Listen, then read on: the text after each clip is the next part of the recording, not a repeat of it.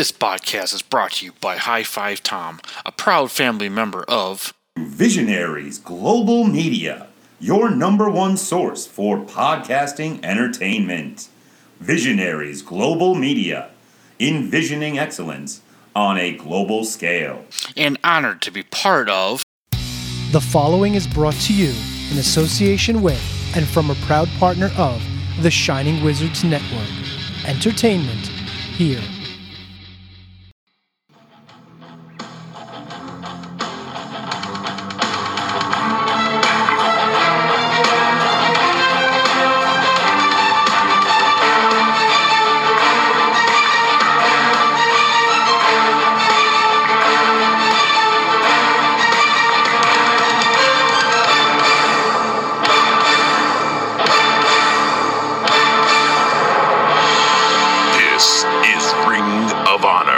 Revelry with Will and High5Tom.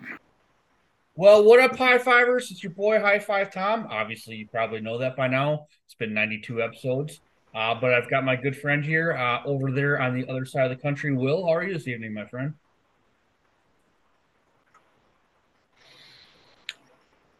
You know, I don't want to complain because it hasn't been that bad, but it was kind of a warm day today. I wasn't feeling it. Wow. But only had to work 4 hours today, so.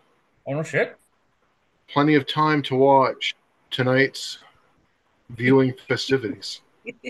That's a very interesting way of putting it. But, well, hopefully everybody can read, but we are not alone. We've got a very special guest here. Definitely one-fourth of what's the Shining Wizards. Obviously, the network that we are currently on. One of my personal good friends, former guest of Chopping Up with High5Tom. KJG, how are you, my friend? I'm great, man. Thanks for having me, guys. Can I do something, Tom, real quick? Yeah, our podcast, Kevin. You can do whatever the fuck you want. That I've wanted to do for a very long time. I haven't been able to do it for a while. Okay, go ahead. Lives are going to be in William Mercier's hands. You know what I mean? That is one of the main reasons we've been waiting forever. Oh, Will, how do you feel right now, my friend? in the flesh. Yeah, That's right, man. So I know it was like, I don't want to downplay, but like it was just a silly bit, but like I got a rise out of hearing like my name read like that every week. So in the first week that like you guys stopped doing that, I was like I get it, but at the same time I'm like, oh, my bit. Yeah, we took your push away. yeah. It's not even something that I do, but it's my bit. Yeah. We're like, all right, we're not giving this guy any more credit anymore, even though he supports us all the time. How long has that been going? What's that? How long has that been going? How long has that bit been going? Oh, I couldn't tell. I couldn't tell you when I started it. I don't know when I started it. He might, but I couldn't tell you when I started it or when we stopped doing the reads. Yeah, it's been at least 4 years. I know that since I started listening. So, Because there was hints of it before, kind of sort of before the Patreon stuff started, and then when I signed up for the Patreon finally, and you guys would do the read through because you had made the Waylon Mercy jokes before. That's probably right. Where I would just like comment on like the Facebook posts and like stuff like that. So the first time you did, I'm like, oh, that was cool. Then it kept going. I'm like, oh, this is sick. This is like a thing. I'm telling you, it's really it's really fun to do. yeah. I've got the audio saved from when Tony belched in the middle of that one. that I was rolling. I'm like, I need to like save this. I'm gonna need you to send that to me. Yeah. Now, KJG, the bar has been set pretty high. We did a watch along with our good friend, Mr. David Henry Bauer III, where he told us a story where he used to sneak into his parents' bedroom while they were sleeping to watch wrestling. And it is one of the funniest things I've ever heard in my fucking life. The rate is pretty high. I can't top that, man. I don't even know what to make of that. That's like, I don't know what that is. Is that like passion or is that like absurdity? Like, I don't know. if your parents only got the He'd watch his late night ECW because they'd leave the TV on, and he'd just sneak in when they fell asleep and just change the channel, Was and the they volume never up? noticed. yeah, Did he have volume? yeah. It was one of the greatest. Yeah, my ribs hurt for 3 days after he told me that story. So shout out to Mr. DHP3 in the house. So yeah, it was pretty good. So I'm Right. making a lot of mileage out of that one for a while. So Respect. I mean, I remember I used to watch ECW. I mean, I used to watch ECW all the time, staying up late, not in my parents' bedroom, all this, but when clearly I'm missing out. Apparently, it's better uh, viewing it that way. But when I would babysit, nice. and then like once the kids went to bed, it would be like 12 o'clock, 12:30, and me and my buddy.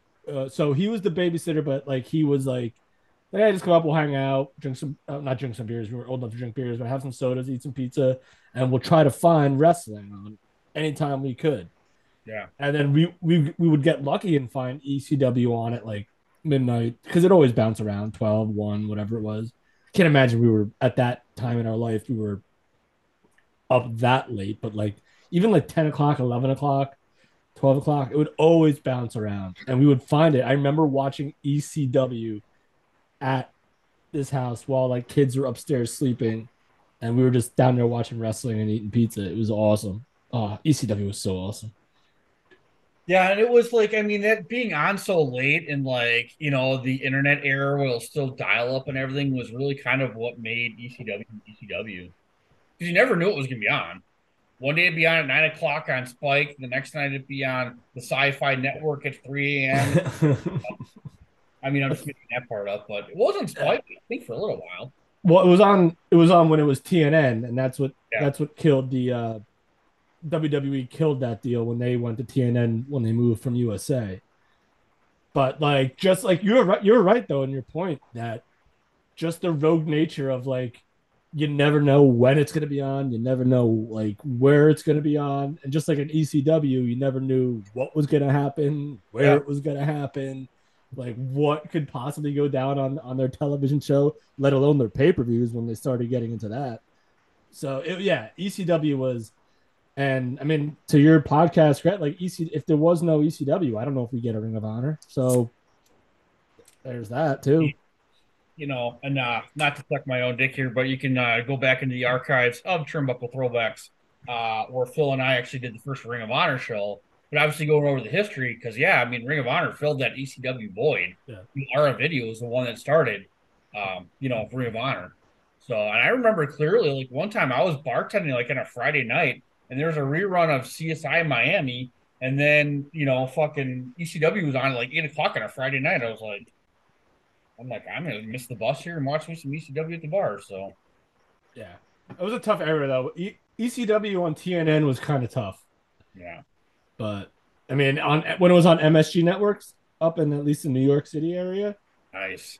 dude, you couldn't be happier than finding ECW Yeah.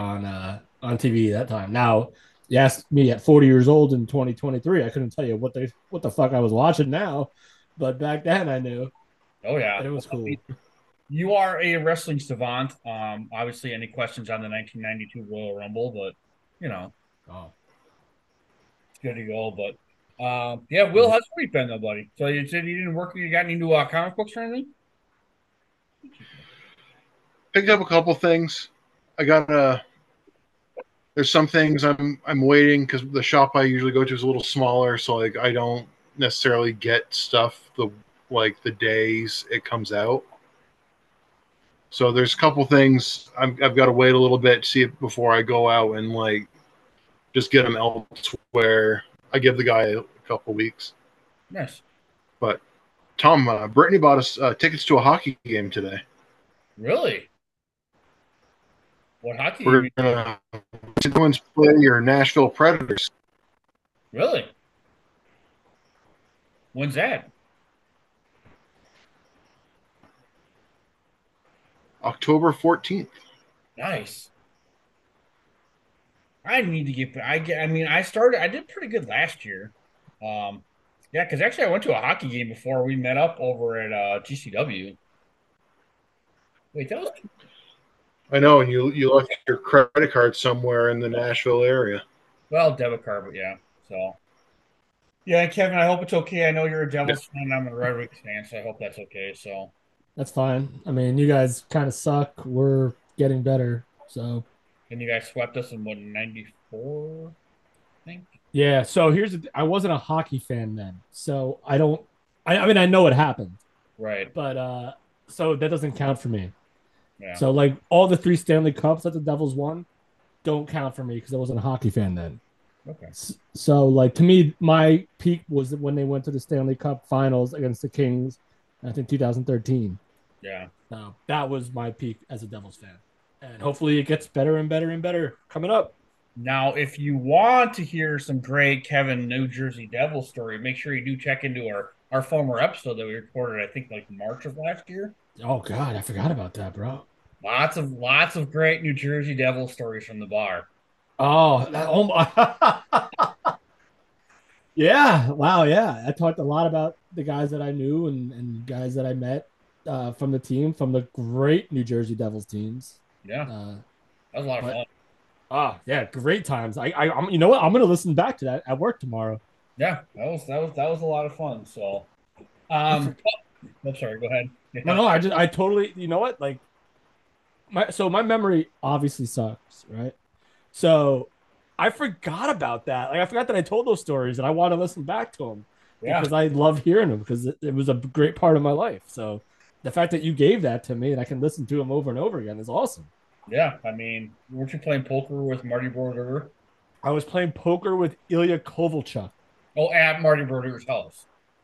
No, I was at Marty Berder's house on New Year's Eve parties. It was. I was at Ilya Kovalchuk's house for no, not his house, at the bar that I worked at, and we played poker.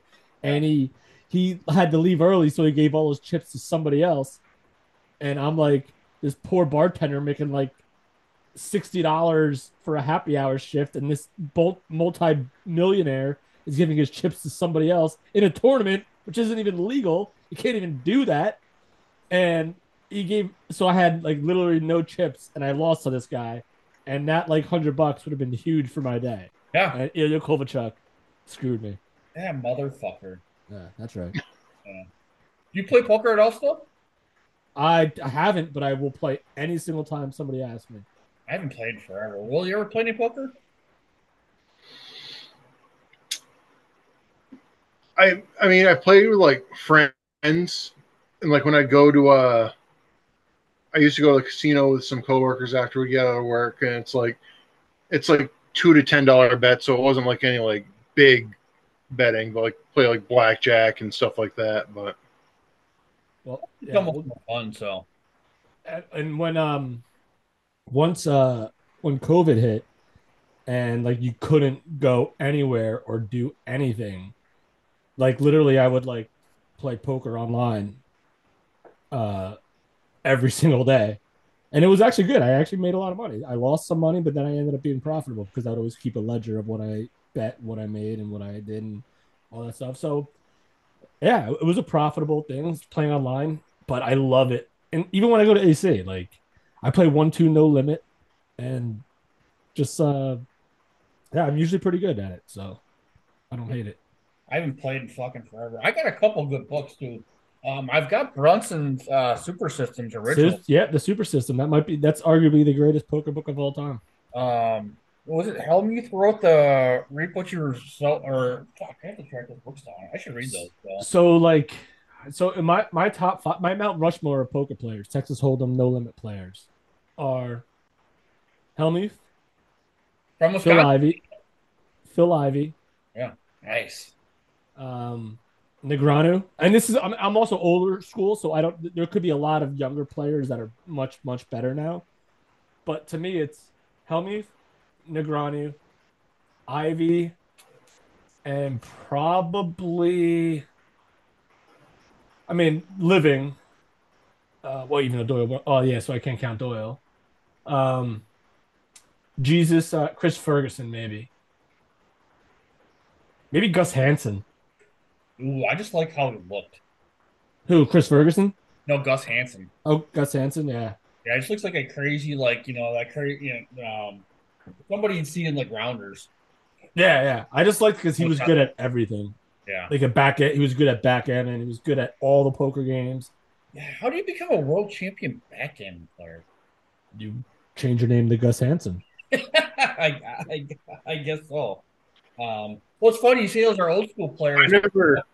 I mean, those are the younger guys too. When we were younger, watching, and that whole explosion happened. So yeah, I forget those players' names. Like I'm like in the era of like the Mike Matisows and the Johnny Newman. Yeah, Johnny Chan and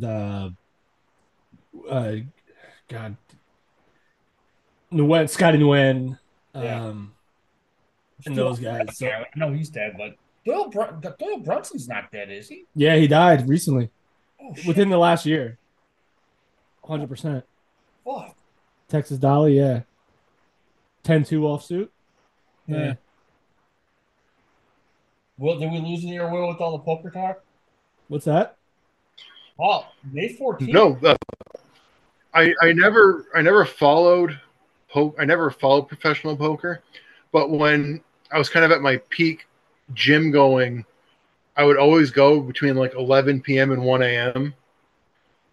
because there was like never anybody there and I couldn't sleep half the time anyway. So my favorite thing would be as if I could jump on a treadmill and they're showing some like World Series of Poker thing. Oh, because I didn't really know how necessarily how like all the games worked, but like I loved how it would show all the percentages, and there's just something heartbreaking and satisfying when they see like percent like the 98% chance to win, and they flip a card over and it just drops to like a 30 something. It's like, oh no, buddy. Yeah, it's the greatest. I think it's the greatest skill game in the world because you're not like you're playing with your mind and with luck at the same time. Like you're like literally like there's so many. All your senses are intact. Your ears, yeah, your eyes. Like I mean, maybe not taste. I don't know about taste, but like even like you're like you can like if someone moves their arm your way and you smell them like why do they move their arm that way? So like it encapsulates like almost all the senses and like all of the luck and all the brain power and all of the like instincts. Like instincts is huge in poker. It's just like reading the player, not the cards, all that stuff. So I disagree with that. I will read the cards more than I'll read the player. I'll do like 60-40 because if I can lay something down, even though I think I have the best hand or whatever, I'll lay it down because like it's not worth it to me to lose the money. But anyway, I can talk about. I should do a poker podcast. Good. I mean, I would listen. That's what I should do.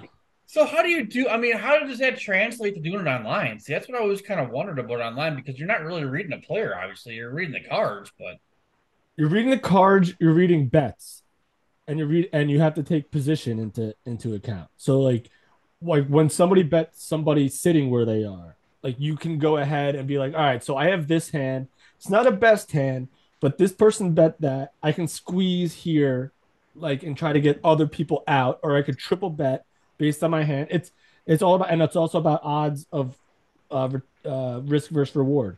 There's that much in the pot, right? I have a decent hand. I can like afford to do this, or I can put all my there's so much stuff going on, like books. Like there's got to be online poker books everywhere. Yeah. Like I watch a lot of Daniel Negreanu live streams when he plays. Nice. Because you can't. There's a big tournament that you can't play in the United States because the servers don't let United States play it. So he'll go to Vancouver for a week, and he'll play every day, like multiple tournaments. And I watch those religiously. Yeah. And so like that's where you get your knowledge from. It's just It's just like anything else. Just watching people that have done it before you. Yeah. This is so fascinating. Dude, I'm telling you right now, like just position betting, like you sitting like one spot like in front of it, like the small blind, big blind, and then you could like, the dealer button has like the best position. It's incredible. I love it. I'll play poker every day if I could. If I was that good at it, I'm okay at it. If I was that good at it, play every day. So For big stakes. didn't they outlaw online poker for a while too? I don't know if they ever out. Oh, because they were. All right. So when I was in college, I used to play on like sites like Bodog and Poker Stars Everyone Poker Stars. and uh something, yeah, something like they used to have commercials. I remember because like when I was watching like TNA, like they would have Poker Stars like they'd have like poker commercials with all the stars. Yeah. But now it's much more regulated. Even though like even when you get beat bad, you still think it's rigged. But but now you because like I played on Borgata. I played on Borgata online during COVID. Okay. So I mean, everyone has it. It's everywhere. So I might start again. Who knows? We'll see. Yeah, because I just sold all my All In because I used to be subscribed to the All In magazine with like Phil Hellmuth and everything. So I used to pick those up at the magazine racks all the time, every month. I never subscribed, but I would go get them. Yeah, I just sold all mine, so we'll see. Wait, what the fuck? Why is it saying mid-ninth? I mean, the Brewers are up 2-3. That's stupid. So, anyways, we got a Ring of Honor podcast here, and that's right. That's why I'm here. Do we? That was I awesome. don't know. Yeah, no bullshit aside, Kevin. If you did a poker podcast, I would listen. There's gotta be poker podcasts out there. There's probably a million. Just like everything else. There's a podcast for anything, Tom. Yeah. That's like so Ted DiBiase has a podcast called Everybody's Got a Pod. Everybody's got a pod. Yeah, that's funny. Wow. DiBiase. Ted DiBiase. DiBiase.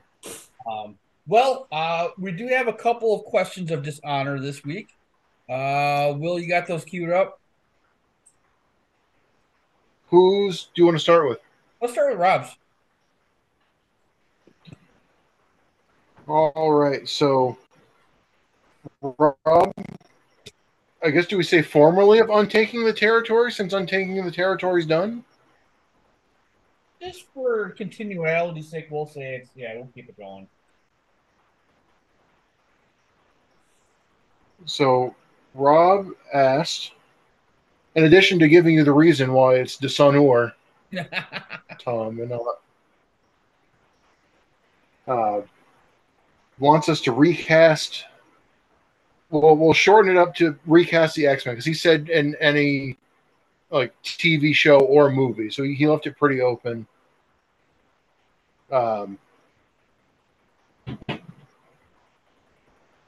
One of the X-Men films or cartoon series with 2013 Ring of Honor roster members. Who would you pick? Can we just do the original X-Men movie, the first one? That's kind of what I was thinking. So you like your original Hugh Jackman. I think he's really and Halle Berry, and those guys were really like the big actors in there. I mean, you had Ian McKellen and Patrick Stewart in there too, but. So I'm recasting X-Men with Ring of Honor stars circa 2013. Yep. All right, so I've never seen an X-Men movie in my life, but can I just throw out there because it just came to me for Wolverine? Can I throw out Roddy Strong? Yeah. I think Roderick Strong would make a pretty damn good X-Men and probably or a good Wolverine. Yeah. I mean, he's he's fucking ripped. Yeah. I think he could get the look. I think he's got the face. I mean, he doesn't look like Hugh Jackman, but he looks enough like Hugh Jackman to do it. So I go with Roddy Strong as X-Men.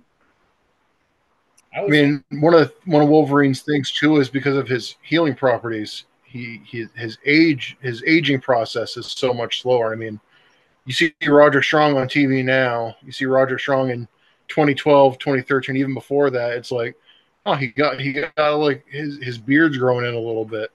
He needs a shave, but like, it's crazy how well he's aged. Yeah. It's crazy how a lot of people in wrestling have aged well lately. Yeah, it was not always the case. Right? Some people age so well, and then other people are like, "Oh my God, you started wrestling a year ago. What happened?" Yeah, business changed, hobbies changed. I think I'm gonna go with Carrie Silkin as Professor X. Oh, that's good. That's good. I could definitely see I could see Professor X, having a little. I mean, because Carrie Silkin likes to drink her 12. Who doesn't? Yeah. Yeah, I like that because we just shaved a little side, saved the side off, and put him in a chair. Well, he's always in a chair, but put him in a chair. Yeah, he's always in a chair. He is always in a chair, except when he walks up to hand somebody a belt. Right. Will, you got anybody? We got a power couple. One of them's got red hair, so I guess Mike Bennett and Maria Kanellis would have to be Cyclops and Jean Grey. Ooh. Nice. I like that. And for my Wolverine, I picked Kevin Owens or Kevin Steen because the original design of Wolverine is he's supposed to be like this short, squat Canadian guy. Really? It's supposed to be like a Canadian hillbilly, basically. Wasn't he Weapon X first? Look at me with my comic book knowledge here. Look at you. Was he Weapon X is some good shit. Wasn't he? Because I had a Weapon X comic book. Oh. That was Weapon X was written to be like an origin for Wolverine, yeah. So did that come out after X-Men or pre-X-Men? That was after, wasn't it? That was after X-Men because Wolverine technically debuted in the Incredible Hulk, not in X-Men. Yeah, okay. But I remember having a Weapon X. Like he was in like a giant like Will Ferrell would say in Anchorman, like a giant container of emotion. Like yes, a case of emotion, a glass case of emotion, and then they just let him go. Wait, the Wolverine was in Incredible Hulk? He was introduced in the Incredible Hulk, yeah. In the comic books or the movie? In the comic book. Oh, okay. So back in like the whatever year it came out. Copies of books like that, no matter what condition they're in, go for ridiculous amounts of money. Like character debuts and like spin-offs, like the initial spin-off of a character. Like it's so funny where it's like a lot of newer stuff, like it's got a grade like a 9.8 or whatever to be like worth anything. But if you go back far enough, they'll grade it like, oh, this is graded a 3 and it's still worth like thousands of dollars. Yeah. It's like, holy shit, both covers are still attached. Especially a lot of those, like now they're on the glossier paper, but back when they were like newsprint paper, that stuff didn't hold up well. So yeah. I wonder if I have a comic book in this junk drawer right here. Hold on. I'm trying to think. Shit. Oh, that's where it is. I'm definitely booking Michael Elgin as Juggernaut. That's what I was thinking. I know he wasn't in the original. I don't think Juggernaut made the original movie, did he? I don't think so. He was not in the original movie, no. Elgin wouldn't be a bad Wolverine character either. Yeah, so I was just gonna again, short, squat Canadian. I just think Wolverine, there's always like a slight humor to him, and Elgin just isn't funny. Yeah. Tries to be, but yeah. I mean, I couldn't tell you about Roderick Strong in 2013, but I can tell you about him now, and he's damn funny. I never would have guessed he is as funny as he is right now. Yeah, 100%. I mean, even when I talk, well, he doesn't have a whole lot of He doesn't have a lot of character stuff to work with in 2013. Like Roger Strong now, where it's his neck health, and he's like leaning up in the fucking like hospital bed. And we're also talking about Yeah, and we're also talking about like 10 years ago before he had any like air quote sports entertainment experience. So like once you're like in that atmosphere, I'm sure like it could have always been there, but once you're there, like once and then you can go somewhere else and actually be allowed to do that. Even though his Diamond Mine stuff was pretty good, Yeah. but like once you go out there and do something else and like be allowed, because Tony Khan lets you pretty much create your own character, and he trusts you, and you should trust Roddy Strong. So the fact that he does that now is just incredible. It's a shame that it took this long. Yeah. But he's getting paid, so that's good. So, That's right.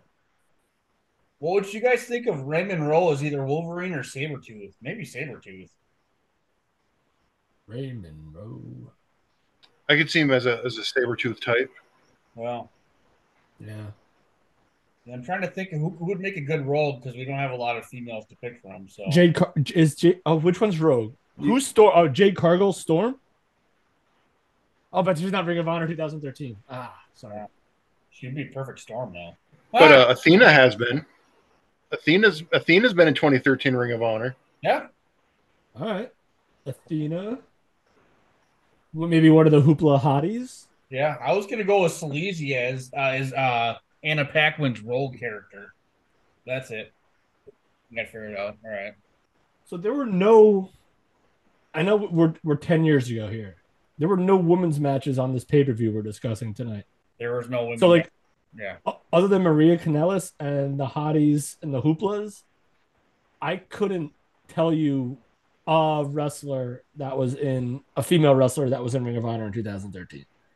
Veda Scott just started They wrestling. were really the only consistent ones because Veda, like when we started doing this, she was the backstage interviewer, and they tried to. It was like there was a handful of women that would, like when they'd have the women's matches, you'd see a lot, but they don't have like a women's roster. No. So it's just like pre like it's got to be pre like didn't like Angelina Love show up there and like at some point. Yeah, so this is way before. I couldn't even tell you, man.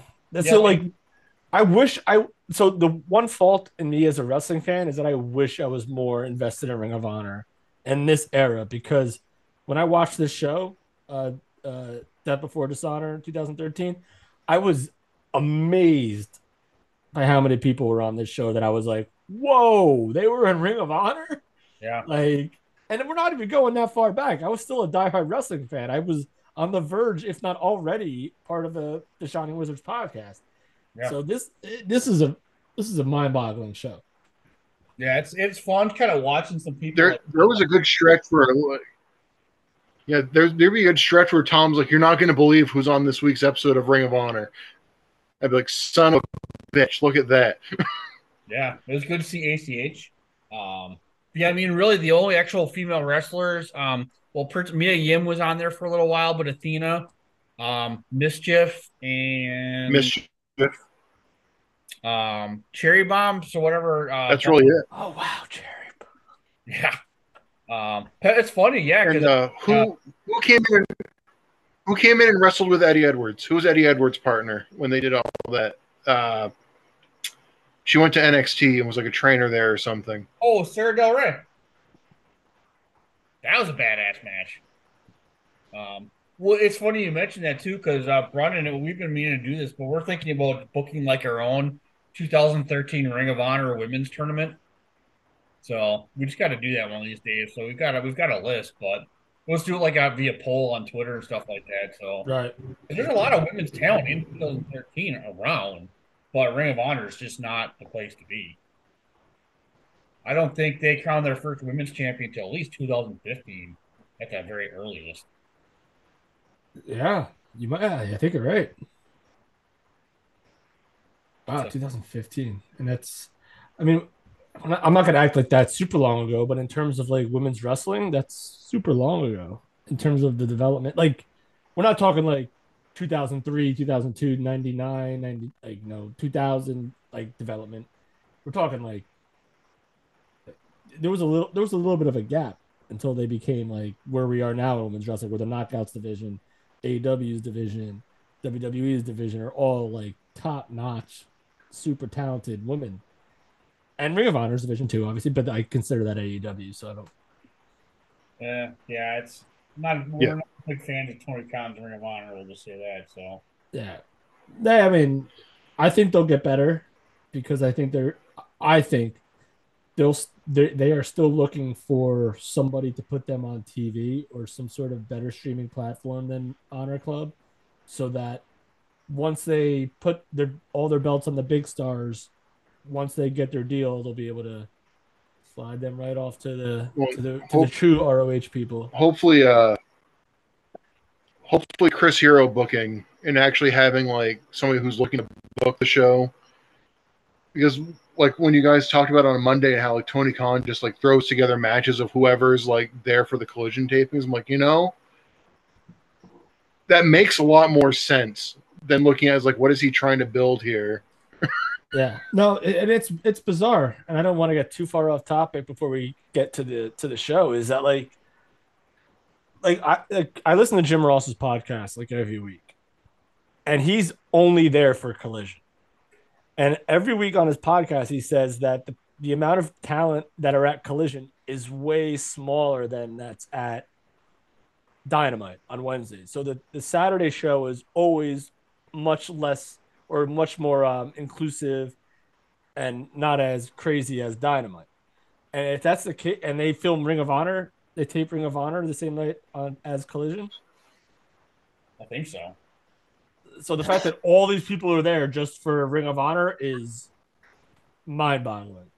Yeah. It's I don't know what's going on.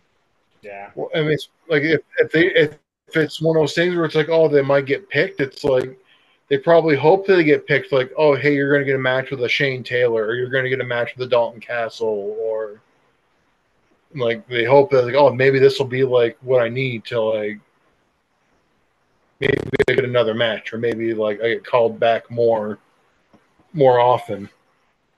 Yeah. Real quick here, I'm gonna kind of pivot here a little bit. But speaking of Shane Taylor, he did wrestle our boy Jimmy Jacobs this week on Ring of Honor TV. Nice. Yeah. He did. When I think I saw Sean Rossat post about that. I'm like, I sent it to you, I think, immediately. Yep. It's like Jimmy Jacobs in the ring again. Look at that. Yeah, KTG, we are huge Jimmy Jacobs fans on this show. So, actually, to pivot back to Rob's question, I can see Jimmy Jacobs as an awesome Magneto. That'd be perfect. So, see how I kind of wrapped all that stuff around. So, Yeah. I had to think about which one Magneto was for a second. he was the bad guy. The main bad guy. Yeah, the main bad guy. So, Okay. Is he a bad guy though? We could start wading through. Is he a bad guy? He's a heel. well, I mean, He is the heel. He does bad things, but is he a bad guy? yeah, well, that's a whole. That's X-Men. Moral ambiguity, social commentary, Yeah. flashy outfits. But Rob, as always, thank you so much for your question of Dishonor. I'm gonna make sure everyone is following Rob over at UTT Rob. Hopefully, they are going to be putting out some new content, as Will had mentioned, on taking the territory. Kevin, yeah, they went through and watched, reviewed every Tank Abbott match in WCW over the whole entire career. Yeah, so they're big Tank Abbott fans. So, Wow, that's impressive. yeah, so if you're not following UTT Rob on Twitter, it's a great follow. So Rob's a good dude. So hopefully you're gonna get him on here soon. But we have another guest, also a member of the Shining Wizards podcast Discord family, Mr. Freeds. Will, what's that one? Who's a WCW wrestler from the 90s that would have cut it in 2013 Ring of Honor? Just made it a name. But Kevin, you said you had one right off the bat, huh? Brian Pillman. Oh, interesting. Yeah, no doubt in my mind, Brian Pillman would have flourished in Ring of Honor in the ring, and not to mention what we just piggybacked about the ECW Ring of Honor filling the void stuff. Like Brian Pillman would have been outstanding at Ring of Honor, and I guess if I had to pick a second, because I know Eddie Guerrero was there, he wrestled in Ring of Honor. I don't know if Dean Malenko ever did. I don't think so, but I mean, but Dean Malenko. But my first, I I'll don't, I don't stay think. with. I think. Go ahead, Will. No, I was gonna say. I don't think Malenko ever did, because I think by the time, like when Eddie was going around there, I think Malenko was like done wrestling, Okay. which is a shame, because I mean he probably could have put on like some incredible stuff. Yeah. So I'll just stay with Brian Pillman. Yeah. Well, I mean, if we're just transporting, I mean, they're transporting as an age, so I mean, it'd be 1997 Dean Malenko, or 1997 Brian Pillman. Yeah, I mean, obviously Eddie Guerrero. Yeah, and the third, I mean, those were two that came off the top of my head. But the one big one, obviously, we're probably gonna get canceled for saying this, but I don't give a shit. But dude, Chris Benoit in 2013, Chris Benoit versus Davey Richards writes its fucking self. I mean, obviously, Davey Richards is the next step in that lineage, in more ways than one, What unfortunately. they canceled? Yeah. Yeah. So, but yeah, I think Benoit in 2013 Ring of Honor would have been fucking money. Oh wait, are we strictly 2013 now? Or anyone Well, from the mid 90s in 2013, right? That was the question. Okay, gotcha. so, Will, you got any other ones?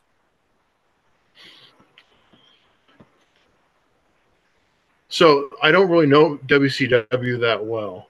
So those were kind of going to be my picks anyway, because I would say like Benoit, because I was a big Benoit guy, getting into wrestling in like the kind of the early 2000s, being a SmackDown guy. So like Benoit and Guerrero were huge, and it's just that style. I mean, and I will say Dean Malenko. He's a guy that I'd scroll past like in the video games, and I'm like, what the hell is a Dean Malenko? But now that I've been able to like see clips of his matches and some of the stuff that he's done, like, he is so good. It's amazing the stuff that he was doing, and it's like if he was doing it now, he'd have been lauded, and I'm sure he was at the time too. But like he definitely wasn't like the TV style of the time. Ooh, what about like a Regal? Yeah, Regal would be fucking perfect. Yeah, Regal, a Too Cold Scorpio in Ring of Honor, 2013. Ooh, mama. You Kevin, could, yeah. There's a million. yeah, I just looked up the roster and on one name I forgot. I mean, you could throw Kevin Sullivan in as the scum character. He'd be perfect in scum. Yeah, As much as I hate scum, but Kevin Sullivan would be fucking perfect. You know, yeah. and honestly, someone actually I think would work in Ring of Honor if they actually let him wrestle and he could stay sober. Scott Hall would have been pretty fun in Ring of Honor 2013. 1997 Scott Hall. Rest in peace. So, um, yeah. So that's some good stuff there. So, Great question. yeah. Will, you got any more? Nope. We should, yeah, that was it. And make sure you are following Mr. Freeds at Nattering, E Freeds on the Twitter machine. It sounds like we're getting some more Nattering with E podcasts, and it looks like I'm doing a couple episodes in November with Eric. So, Eric, thank you. So, and I swear someday I'm gonna send you your fucking stickers. I swear to God. I just have to He can go to Milwaukee and get them. It's true. Tell him to roll up.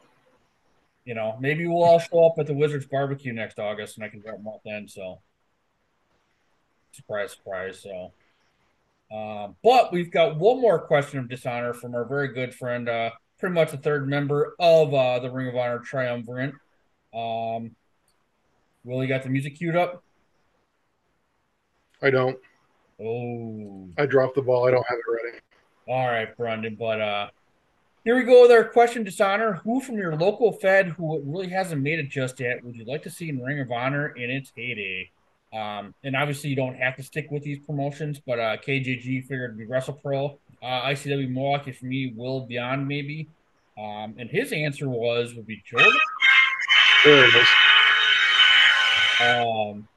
His answer was Jordan Oliver. That would be fucking very interesting. He's getting better every time we see him. He has size and he can really go.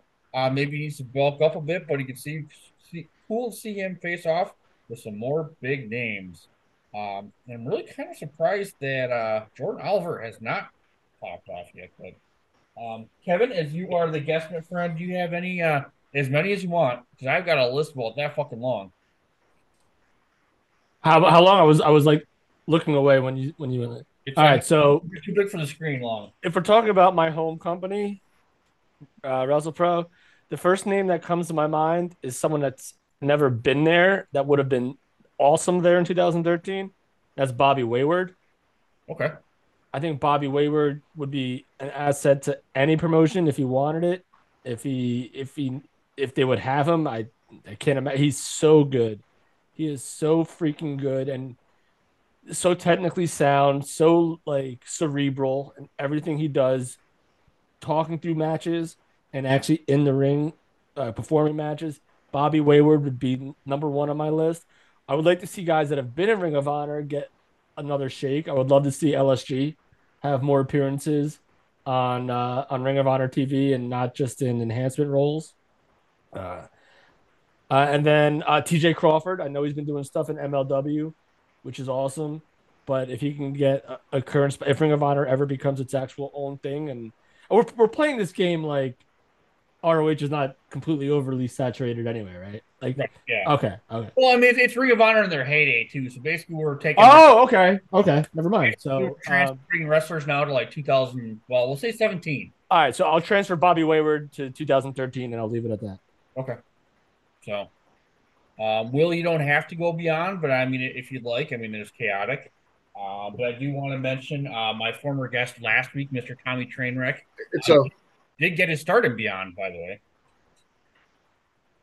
So cheap plug for one of my other podcasts. a lot of shared talent up this way. I mean, I just want to echo some of the things that Kevin has said. That TJ Crawford is amazing. Yeah.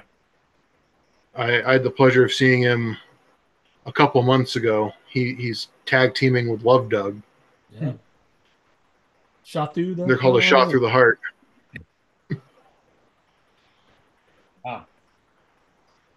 Because when I first saw him, it's like, oh, TJ Crawford. I'm like, hey, that's the guy Kevin talks about all the time. Hell yeah. Yeah. But my pick would be Alec Price, Okay. Yeah. the Busta Killer. Yeah. Hell, prices. Like, he doesn't. Just the character work. Like, he's really good in the ring. But I think his character stands out a lot. Kind of like an Eddie Kingston, homicide-ish character. Where we don't really have that. Like, we see homicide Eddie Kingston occasionally, but, like, they're not really, like, there. Yeah. So it's not, you're not going to have a thing where there's, like, a bunch of people all doing like, the same shtick. Yeah. I'd say he's probably the best person that's specifically from, like, we'll call it like the Massachusetts circuit. Okay. Well, and obviously these are going to be a bit more abstract names for you guys here, but the Milwaukee scene is starting to blow up. The first names that popped up are former guests of this show. My good friends, Mr. Doc Simmons and Zach Hendricks. Country Air would be a great tag team to be in Ring of Honor. Their style fits perfectly. Obviously, they're very inspired by the American Wolves, as we talked about in their episode. My boy CJ Cole, former guest or future guest of the Midwestern Wrestling Roundup, the Apex athlete, will be a great fit. Sierra is starting to blow up. She really should have beat Masha Slamovich for that AAW Women's title. Sierra will be right there. Yeah, there's a laundry list. I see my good friends, Theory of Asian Unity, TAU, another up and coming, tag team. And then obviously former guest of the Shining Wizards, good friend Ref Perch. I love Perch. Yeah. So like I haven't spoken to him in a very long time, probably since he's been on the show, but his Twitter posts are so motivating. His social media stuff is so motivating, and he just seems like a really good dude. Yeah. I've been, I'm going to drop some names here, so if you guys got a name drop thing, but I've done a couple road trips with Perch, so that's always a good time. Yeah. And also, I know I was confused by the question. I was thinking about who would be good in Ring of Honor now. My answer still remains the same for Bobby Wayward being in Ring of Honor in 2013, because I really think that this dude is timeless. He gets old school wrestling in any era. He knows how to technically wrestle He knows he can walk the ropes if he has to. He cuts a great promo. He would get the banners or whatever what do they call that? The tape? What is that? Well, The streamers. He would get the streamers every single time. So I'm sorry that I confused the question, but yeah, Bobby Wayward would be my answer. Perfect. Yeah, that's perfect. So, yeah, make sure you're checking out ICW Milwaukee, obviously, and you can check monthly reviews of the shows here on Visionaries Global Media. But gentlemen, speaking of Visionaries Global Media, before we jump to our main event, I do want to plug all the great shows here on Visionaries Global Media. Obviously, Chad and Diesel, the godfathers of the network, are back with View from the Goal Post. So they're doing their weekly football show. Brainbuster Boys just released an episode last week. Good Cop, Bad Cop, former guest Graham over there at Good Cop, Bad Cop, the Phoenix Splash podcast. If you're into New Japan Pro Wrestling, Phoenix Splash podcast and Bread Club are very good supplements there. Who am I missing? I said the Brainbuster Boys, right? Chris Talks Games, Dungeons and Junkies. Oh, yeah. Oh, Band from Ringside. Obviously, JCB, Zach, and Bill. And then, obviously, there's the Midwestern Wrestling Roundup. I do got a bunch of conversations coming up in the near future, so stay tuned for that. But, yeah, everyone stay tuned here for this great commercial of all the great shows also on the Shining Wizards Network. And, obviously, we're not just doing this because KJG's on the show. We do plug this every week. But enjoy it, and we'll catch everybody on the other side of the commercial break. The Shining Wizards is the greatest wrestling podcast of all time. Don't believe me? Tune in and check us out. We laugh, we cry, we interview some of the greatest people in professional wrestling, and we have some of the greatest segments of all time, including everyone's favorite wrestling game show, Can You Beat That? We're live 6:50 p.m. East on Monday nights on all social media platforms, and we're with you wherever you go on every single streaming and podcasting platform as well. Check us out. Go over to shiningwizards.com and join us for some wrestling talk and talk about wrestling. What's up, folks? It's your boy, the Impact Player, Mr. Philly Ray, inviting all of you to check out the Turnbuckle Throwbacks Wrestling Podcast. Join us as we cover all things current in the world of pro wrestling, as well as paying homage to the old school, the Squared Circle. So listen in and find out why we are the recognized symbol of excellence in sports entertainment broadcasting. Find us on all social media platforms and anywhere you get your podcast from. And as always, we are the proudest members of the Shining Wizards Network and Rant Entertainment Media. The Mark Order Podcast is the only show you need if you're looking for dedicated coverage of everything AEW on the Shining Wizards Network. Join us live on YouTube every Wednesday night at 10:15 p.m. Eastern after Dynamite to chat along with the show. If you can't join us live, listen to us on your favorite podcast platform. Follow us on all social channels at MarkOrderPod and use the hashtag #JoinTheMarkOrder, because if you don't find us, we will find you.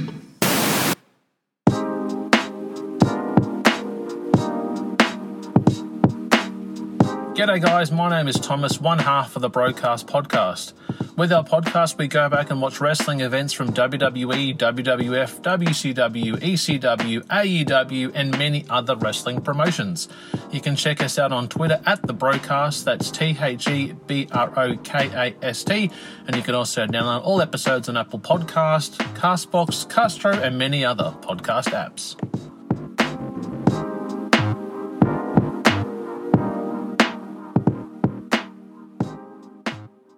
Got 30 minutes to kill? Come check out 30 Screams or Less, where we review a horror movie in 30 minutes or less. We cover new movies and old ones too. We'll give our honest thoughts on the movie, good or shit, as well as a rating of each one that we watch. New episodes weekly, available on the Shining Wizards Network and wherever you listen to your favorite podcasts. I'm Steve. And I'm Corey. Come check us out at 30 Screams or Less.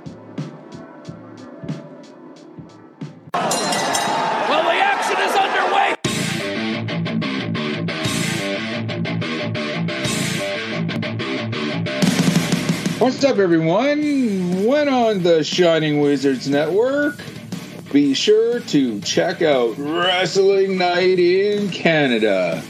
If we're not recording another kick-ass podcast, or playing in punk bands, or recording kick-ass heavy metal albums, then we're sitting back, we're grabbing a couple brews, and going over everything to do in the world of pro wrestling.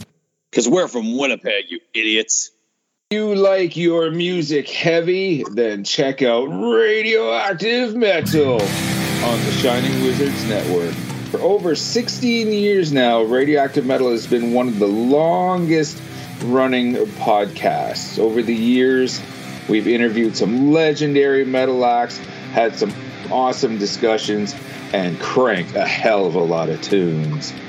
So join your cool Uncle Snowy and his co-host Aaron for the audio mosh pit that is Radioactive Metal here on the Shining Wizards Network.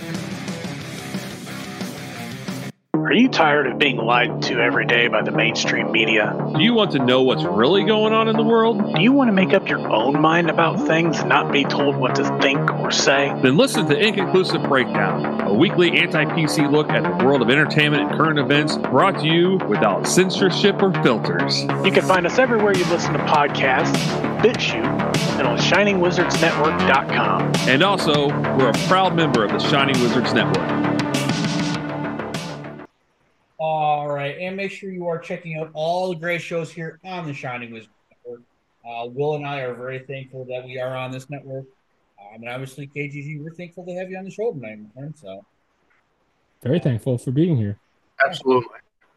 I didn't realize Tom and I made it to the big times until he said that Shining Wizards Kevin was going to be a guest on the show. Yeah. So I can't see your face, so I really can't tell if that's sarcasm or not. So I have been a fan for so long, and this is technically the third show I've been a part of on the Wizards Network. So it's like I love you guys. So yeah. Well, God, Jesus, much appreciated, bro, dude. It's not even that big a deal. It's like it's awesome. Don't get me wrong, it's incredible, but it actually made my heart beat a little bit. But we're good, bro. Always good. Lives are going to be in William Mercier's hands. You know what I mean? I smoke so I didn't mean to scare you, but Uncle Kevin just popped the crowd here. And there's so many in jokes that any one of us could just send to the other person now, and they all get it. You send somebody a text that says, "Oh yeah," and you're gonna realize "Oh yeah." Oh yeah.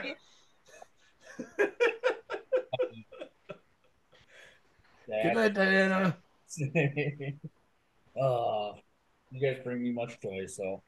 I'm very happy. I'm very happy to be here, guys. But on to the main event. We are going to discuss Death Before Dishonor, I believe 11. Original air date September 20th, 2013. Death Before Dishonor 11. KGT, do you have any idea what you're doing September 20th, 2013? I'm sorry? Do you have any idea what you were doing September 20th, 2013? Because probably not watching this pay-per-view, because I sure shit wasn't. When were Ring of Honor pay-per-views being run at this point? Was it a Saturday? Was it a Sunday? Do we know? Either way, no idea. Good question. Because TV dropped. I don't remember. I think this is. Well, all right. So no, it had to have been when did TV drop? TV dropped on the 21st. Yeah, so this is a Friday. So it was a Friday. Yeah. No, I was probably out somewhere drinking. Yeah, I was working in a general store, so I could have been working at that point too. By the way, I could have been bartending at some point. Yeah. Will, do you remember what you're doing on this date? Yeah, because they would have done the pay-per-view Friday and then done their TV tapings. I don't know, probably working. Yeah. School was out at that point, so just being a blue-collar working man, that's me. Ask me on September 20th. Oh, we can't do it. It's past September 20th. I was gonna say I can go back to my memories maybe on Facebook. Maybe I can see what I was doing. Yeah, I was still nursing. This is I think my 36th birthday was the last time I got super shit faced for my birthday. So I think I was still hungover for this one. Maybe on September 20th. Maybe. So basically, none of us watched it live. No. Okay. I actually I kind of knew what Ring of Honor was in 2013, but I wasn't even watching wrestling in 2013, so I was in trouble. But they this did take place in the birthplace of Ring of Honor, Philadelphia. It's not at the Murphy Rec Center. Someone said they got kicked out of there. I think the police had to shut them down so they couldn't run the Mercy Rec Center anymore. But real quick, we get a quick recap of why we had the tournament and how we got to the semifinals here. KJG, as you're kind of obviously being new to this whole tournament and everything, did that recap do anything for you at all? I mean, did it kind of get you up to date? The recap of how oh god, I wanted to say Jey Uso. I wanted to say Jey Uso, but Jay Briscoe. Close enough. How he had to forfeit his championship because of his injury, and then he bullshitted with Nigel McGuinness, and then we had the recap of the tournament with Paul London, which I was not expecting to be in that bad boy. Yeah. And so people that you'd never even thought that you would ever hear of again. I forgot that Tommaso Ciampa was in ROH. Forgot. Yeah. Never knew. One of the two. So no, the recap was good. Oh, okay. Yeah, because obviously Will and I have seen this about 18 times, so it's good to kind of get a fresh perspective to see if these things kind of work. Because obviously the gimmick of the show is this is your first time ever watching Ring of Honor, keep watching. But and you had and I like the 16-man tournament too, by the way, instead of just the 8-man which we would normally get. So there were clearly a lot of talented guys in Ring of Honor. I don't know if they brought in other people outside for it. I don't know if Paul 2013. I don't know if Paul London was regularly wrestling in Ring of Honor. I could be wrong, but I have no idea. So he had one other match. He had what? He had one other match with Davey Richards. Okay, so there's that. So seeing Paul London Ring of Honor in 2013 was kind of cool in the gear that he used to wear. Yeah. I was never a big Elgin guy. Not that matters one way or the other. Even after all this, I was just never a big Elgin guy anyway. So anyway, but still, it was the recap. They did good recaps. Okay. Yeah, Paul London, unfortunately, Davey Richards double stomped his face into the ring apron, and he was concussed. Yeah, it was good to see Paul London. Yeah, because this is his first time back since he left in 2003. Right. Yeah, because Brian Kendrick was in the tournament. That was Kendrick was in the tournament? Yeah, he wrestled Steen in the opening round. Yeah. Oh, I didn't see that. Yeah. Let me check the brackets. I got the brackets on my phone. Yeah, and then Machine Gun, obviously, Machine Gun's had a couple matches. He actually beat Elgin earlier in the year. So they brought, their roster is a tad thin, but we'll kind of get into that a little bit. But real quick, and then we get Kevin Kelly and Nigel McGuinness on the call. Give us the rundown, and then Mr. Jay Briscoe's first time. We haven't seen him in a while, eh, Will? No, he hasn't been on TV or anything. He's got that hasn't left the house in a couple weeks. Look going on. He's growing the hair out. The beard's growing out. He's got his Carhartt T-shirt on. Just being Jay Briscoe. Yeah. They did a Mark Briscoe promo, and I thought that was Jay Briscoe just because of the haircut. Yeah. He had a shaved head. I was like, that's coming home with the Briscoes. Oh, that's Mark. Yep. And actually, it's a shame. I do want to say before. I just want to say I think I felt pleasantly surprised when they did that recap at the start of the pay-per-view. I feel like it did a better job kind of setting up what was going on than they've done on the TV episodes leading up to this point. Because I feel like it's just kind of been a passing thing on TV where it's oh yeah, there's a tournament. Whereas this actually did a better job at here's what's happened. Here's where we're at with this tournament. It's okay, I feel a little invested in this now. And it's a real shame. I don't know how I was going through Briscoe promos, but there's a bunch of actually pretty good YouTube videos. And I think they may show up the next episode. Just that Mark and Jay kind of did.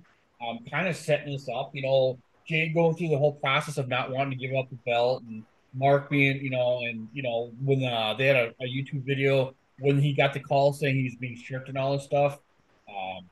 So it'd actually be pretty good to go back and watch some of those.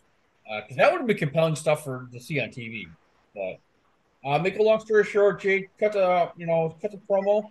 He says if you want to be successful, you got to work your ass off.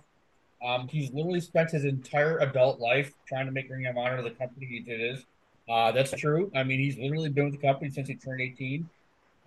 He told Nigel it's bullshit. Nigel wrestled a torn bicep. He still loves Nigel, but I did love how Nigel wasn't able to make eye contact with Jay whenever they cut to him on camera. But yeah, and then and then he says at the end, like Papa Briscoe says, you won it like a man, so whoever gives it to the belt, he's gonna gotta handle it like a man. So Right. yeah, good promo from Jay. It's good to see him back. You know. It's still weird, like we talked a couple weeks ago. I still don't think that Jay has passed away. You can see him all the time still, but It's so weird you just said that because I was thinking the exact same thing right now. Like I'm like, oh my god, like this dude, like I'm watching a show with him on like 10 years ago, and we just watched him recently now, and he's just like, he ain't here. Like it's, but like I didn't think about it when I was watching the show, like when he was cutting that promo in the ring, and when he came out at the end. I know I'm jumping ahead. When he came out at the end, like I wasn't thinking that. Like it was bizarre. yeah, I know I'm still pretty in denial, but per usual, I kind of bullguarded that whole promo. But you guys got anything you want to add? I mean, I know I kind of did a lot of talking there, but About the in ring promo. It was fine. He said, "I'm gonna hand this bitch over if it's handled with honor. I'm gonna do that. Fine with me." Well, you got any fun things to say? Without, like, I had a general idea of what happened at the end in the story that came out after, but I thought because of how many times he brought up, as long as it's won with honor and as long as it's won like a man, I thought that meant that was kind of foreshadowing that Adam, spoilers for the end, the winner of the main event was going to be one kind of underhandedly or with like some kind of like not as honorable things. So then that's the other wrinkle where he's got to hand over the belt when he's like, I'll hand it over if it's won with honor. And then if it was kind of won by a crook kind of thing, like, I don't want to hand this over. That was kind of a bullshit thing you did there.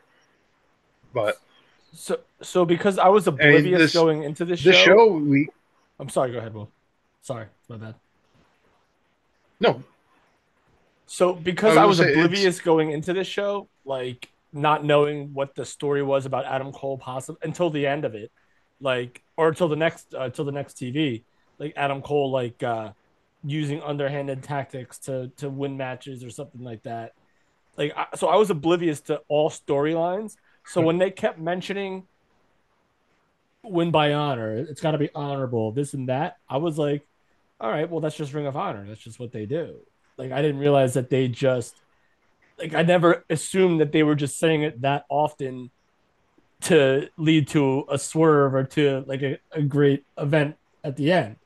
So I thought nothing of it and was just totally pleasantly surprised. Nice. Okay. I mean, because up to this point, Adam Cole has, we'll say, he's dabbled with the underhanded tactics because he was kind of adjacent to like the Scum story. So there'd be times where he'd like size somebody up for a super kick and then like not do it, or like Carino would slide something in the ring and he's like, oh, I might do it. And he'd won a couple matches after Scum got involved where he was seemingly unaware they were getting involved. So the Adam Cole character has grown a lot, even just this year, from just being like plucky babyface Adam Cole to now being more Adam Cole Bebe, which we get at the end. Yeah. But so that's why that's the only reason I was thinking about it. And it's also, they showed Scum in the start. We really haven't they haven't brought up Scum at all. Thank goodness. Really, since that match happened. We get Jay Briscoe on TV, who we haven't seen on TV since that cage match or whatever. Or no, it was before that, right? Because he was hurt before the cage match. Yeah, because he had to be replaced in the cage match. Like Ken's team. So they open the show with a lot of stuff to kind of follow through on, like, hey, here's some stuff we haven't brought up in a while, or people we haven't seen in a while. It's like, all right, I'm curious to see where this goes. So, Cool. Yeah, and Kevin, that's awesome. I mean, it's good because I unfortunately knew at least what the finals were going to be.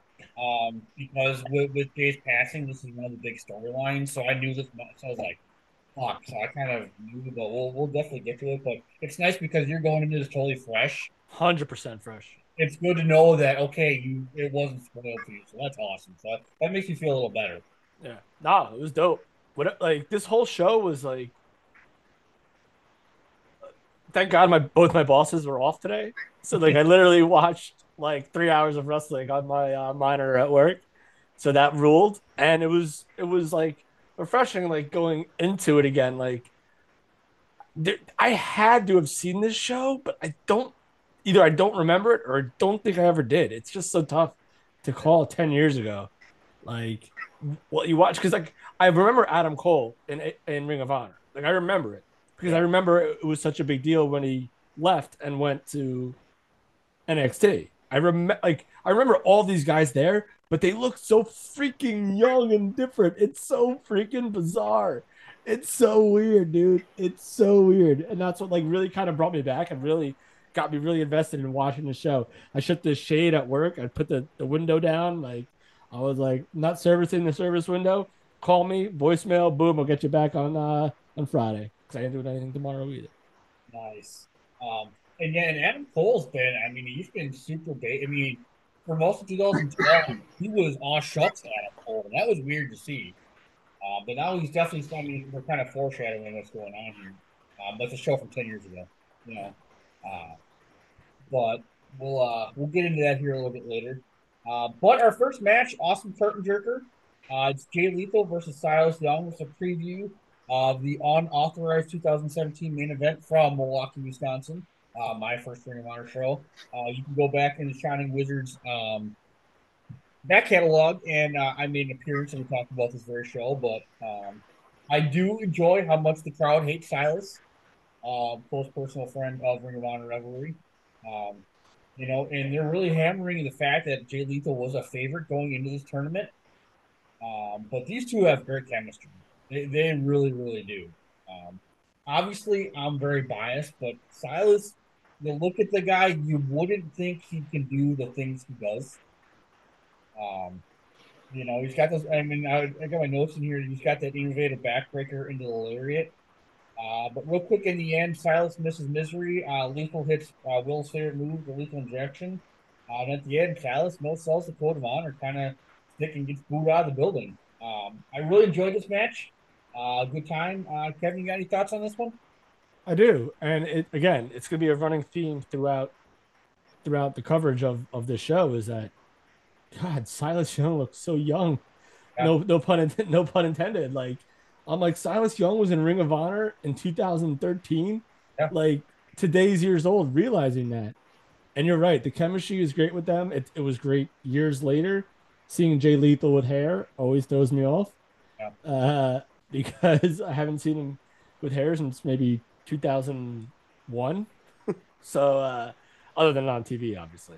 Right. But God, it was fun. You're right. The chemistry was great. The lethal injection was cool. The no selling the code of honor was just fun, and I guess that brings him to furthers the real like the only last man thing that he's been doing. So yeah, it was fun opener, super exciting, and Silas Young is a lot leaner, a lot younger, more like way more athletic and a lot more not into the whole like I'm gonna beat the shit out of you guy character. Still was, but like could do a lot more than he did like in recent years when I finally figured out who he was. So, and just to give you a little background, so he just started learning out like mid 2012, and a little behind peek behind the curtain. So Michael Elgin actually brought him in.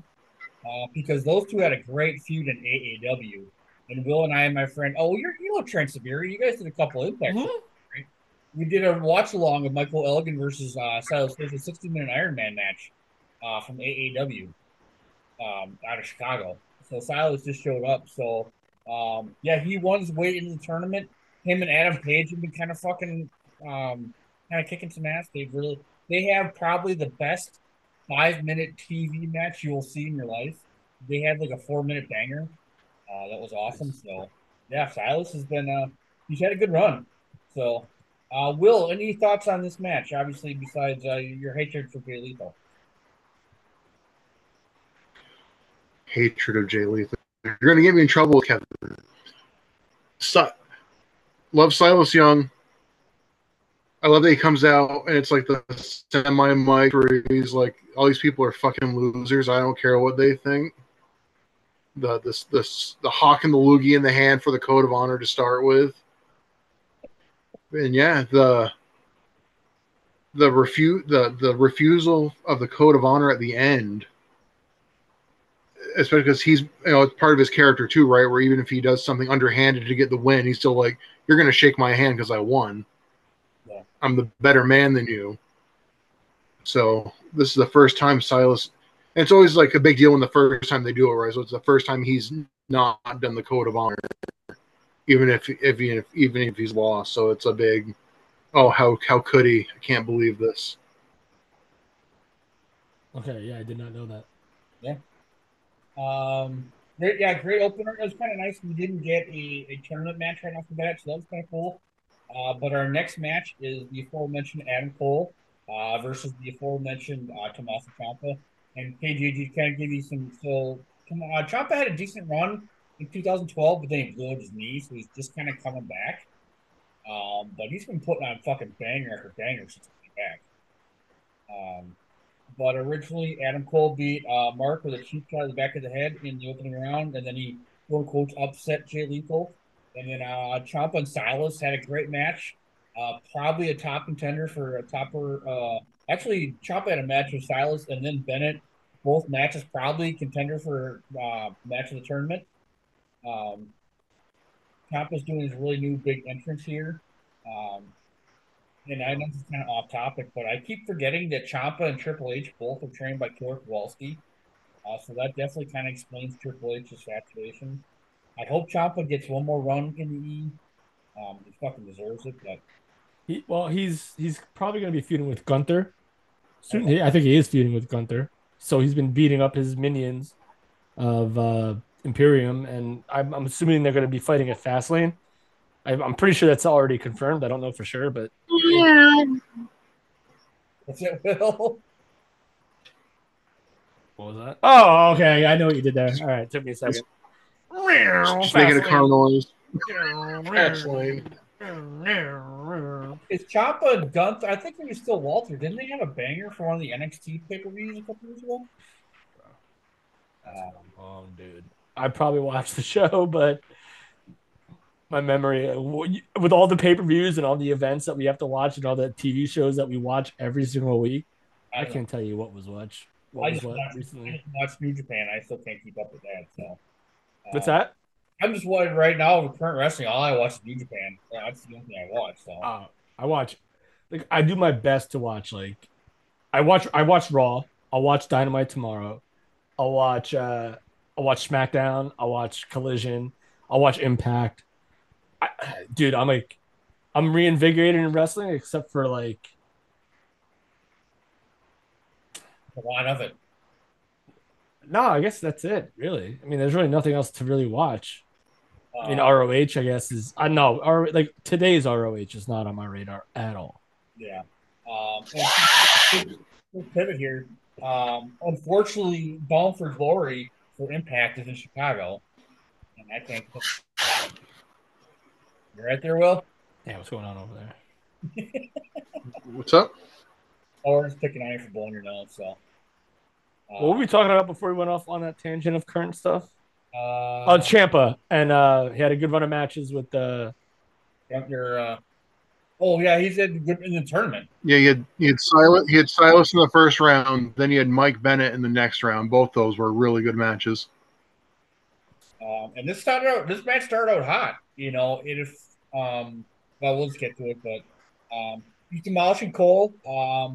His knee to the barricade was top notch. I mean, you're hitting that knee and flying over the barricade. You even get an exposed floor suplex. And say what you say about Adam Cole. Obviously, Will and I have been watching it a little bit more intently. Motherfucker takes a good whooping. Oh yeah. Obviously that hybrid rules match he had with Kyle O'Reilly last year is definitely a match up there. But I do like he's added the figure four into his repertoire, and it works because Ciampa's got the bad knee. Ciampa does get a Project Ciampa, but because Cole is working on the knee, he can't make the pin. His knees hurts, but in the end, Ciampa's in the figure four, and Cole keeps kicking him in the head, and basically Ciampa passes out and gets pinned, per se. And Adam Cole's moving on. Great match. Like I said, yeah, Ciampa's really kind of stole the tournament. If I didn't know what I knew, I kind of would have figured that Ciampa would have gone over here. But what'd you guys think? So to me, like my favorite part was the finish and working the knee the entire time was awesome. And then the finish when he tries to figure four a couple times, puts the pressure on him. And then the finish when he just starts kicking him in the head, like you're gonna pass out from this figure four, or you're gonna pass out from me kicking your head, or both. Like it's gonna happen one way, the other way, or the way, or both. So I thought that was awesome. I love the false finishes were really cool in this match. I thought like the Ciampa, I call it the ego driver just because it's Kevin Matthews' move, but he does like like the back, which I thought may have been his finish at that point. I don't know if it was or not, but it seemed like it was. But the fact that Ciampa did it and Cole, honestly, I didn't know what was going to be the finish because I didn't know what Ciampa's status was at that point. So again, not knowing what was going to happen made this match way more enjoyable than it already had every right to be. So yeah, I love the finish was awesome. The figure four with the kicks and the pin with the pass out. Yeah, it's I wish I could track down the podcast too, because Ciampa was on Lillian Garcia's podcast like 4 years ago. And he was always so close in the Ring of Honor, he said, but they never pulled the trigger on him. I was hoping this would be the time, but what do you think of this match? The match I thought was really good, which we say about that in Ring of Honor a lot. I mean, the talent is like the in-ring talent is not the issue with Ring of Honor's TV program. Like the matches are always going to be spot on. The big storyline takeaway is that these guys won the coin flip, so they had their tournament match first. Oh, that's right. So they have more of a breather before the main event where they have to wrestle a second time. Right about that. It's a good call. Great nuance. So Adam Cole, despite getting thrown around ringside, gets to hang out in the back until the main event. He's got time to recover. Yeah. Good call. And honestly, and Will, I don't know if you're going to agree with me or not, but I obviously, Ciampa's not going to win the tournament, but he's probably the best performer in the tournament overall. Elgin's probably a close second, but speaking of Michael Elgin, we get a rematch of Tom and Will's match of the year 2012. Kevin Steen and Michael Elgin. Elgin beat Paul London in a great match, and Machine Gun Carl Anderson, both in great matches. And then Kevin Steen beat Brian Kendrick and Roddy Strong to get in here. But sometimes you forget Michael Elgin's really fucking short. I mean, yes. Steen's not tall, and he's got a couple inches on him, but obviously he's thick as fuck. We're getting Ole champs. Obviously, El Generico is still in the hearts and minds of Ring of Honor, even though he's only passed away at about 9 months at this point. And I really love Kevin Steen getting out of the test of strength, the transition to a sweet monkey flip.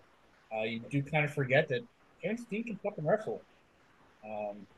And every time Elgin does a moonsault or a drop kick, lots of actual wrestling moves. Love Steen going for the buckle bomb into the underhook into the sharpshooter. And then Steen's added the sleeper suplex to his repertoire. Nailed Elgin with it like 4 or 5 times, which will come into play later.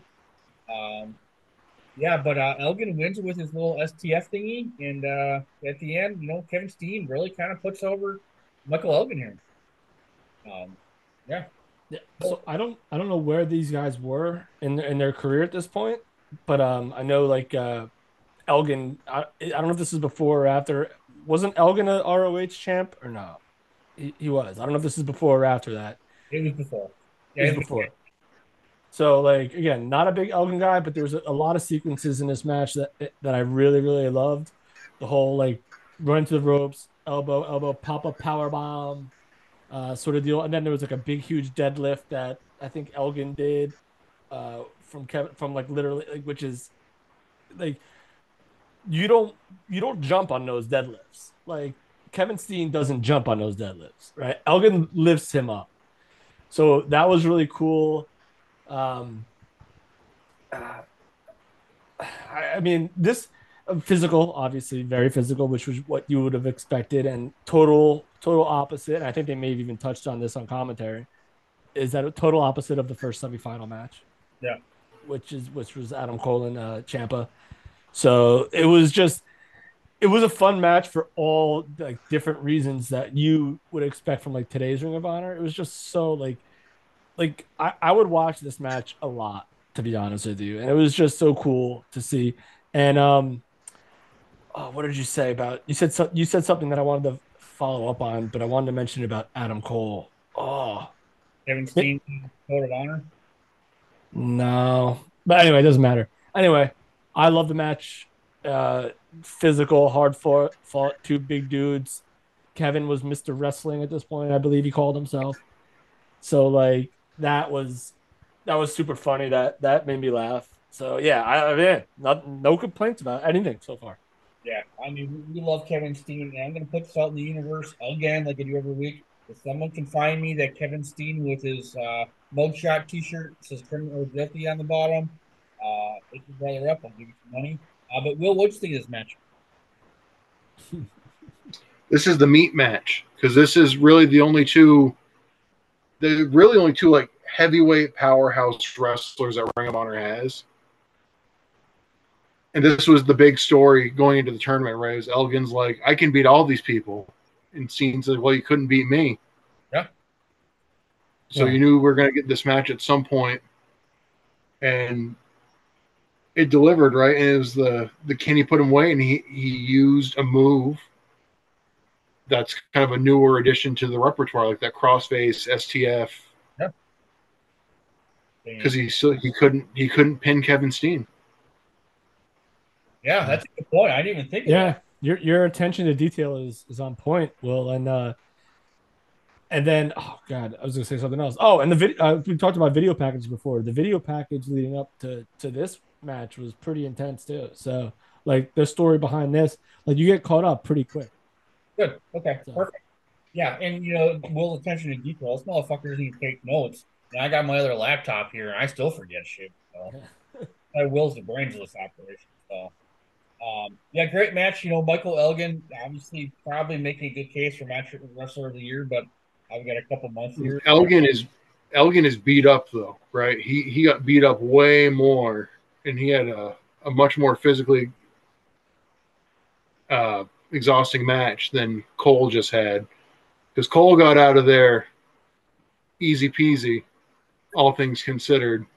Oh, Ciampa put a whoop. See, I thought Ciampa put a whooping on him. Ciampa, that's the story they're selling is that Cole's got more time to recover, and that Elgin had a rougher go of it in his semifinal match than Cole did. Yeah, so they're definitely like Will said, they're definitely putting that over on commentary. I disagreed with them. We'll get into that in the main event. I thought that Adam Cole also had a physical match, but yeah, I mean Elgin was beat up after this. Obviously, Kevin Steen had almost literally pick him up. They did the whole ice pack treatment on him and everything. So, yeah, it was cool that you could see Steen kind of passing the torch to Elgin at the end of the match.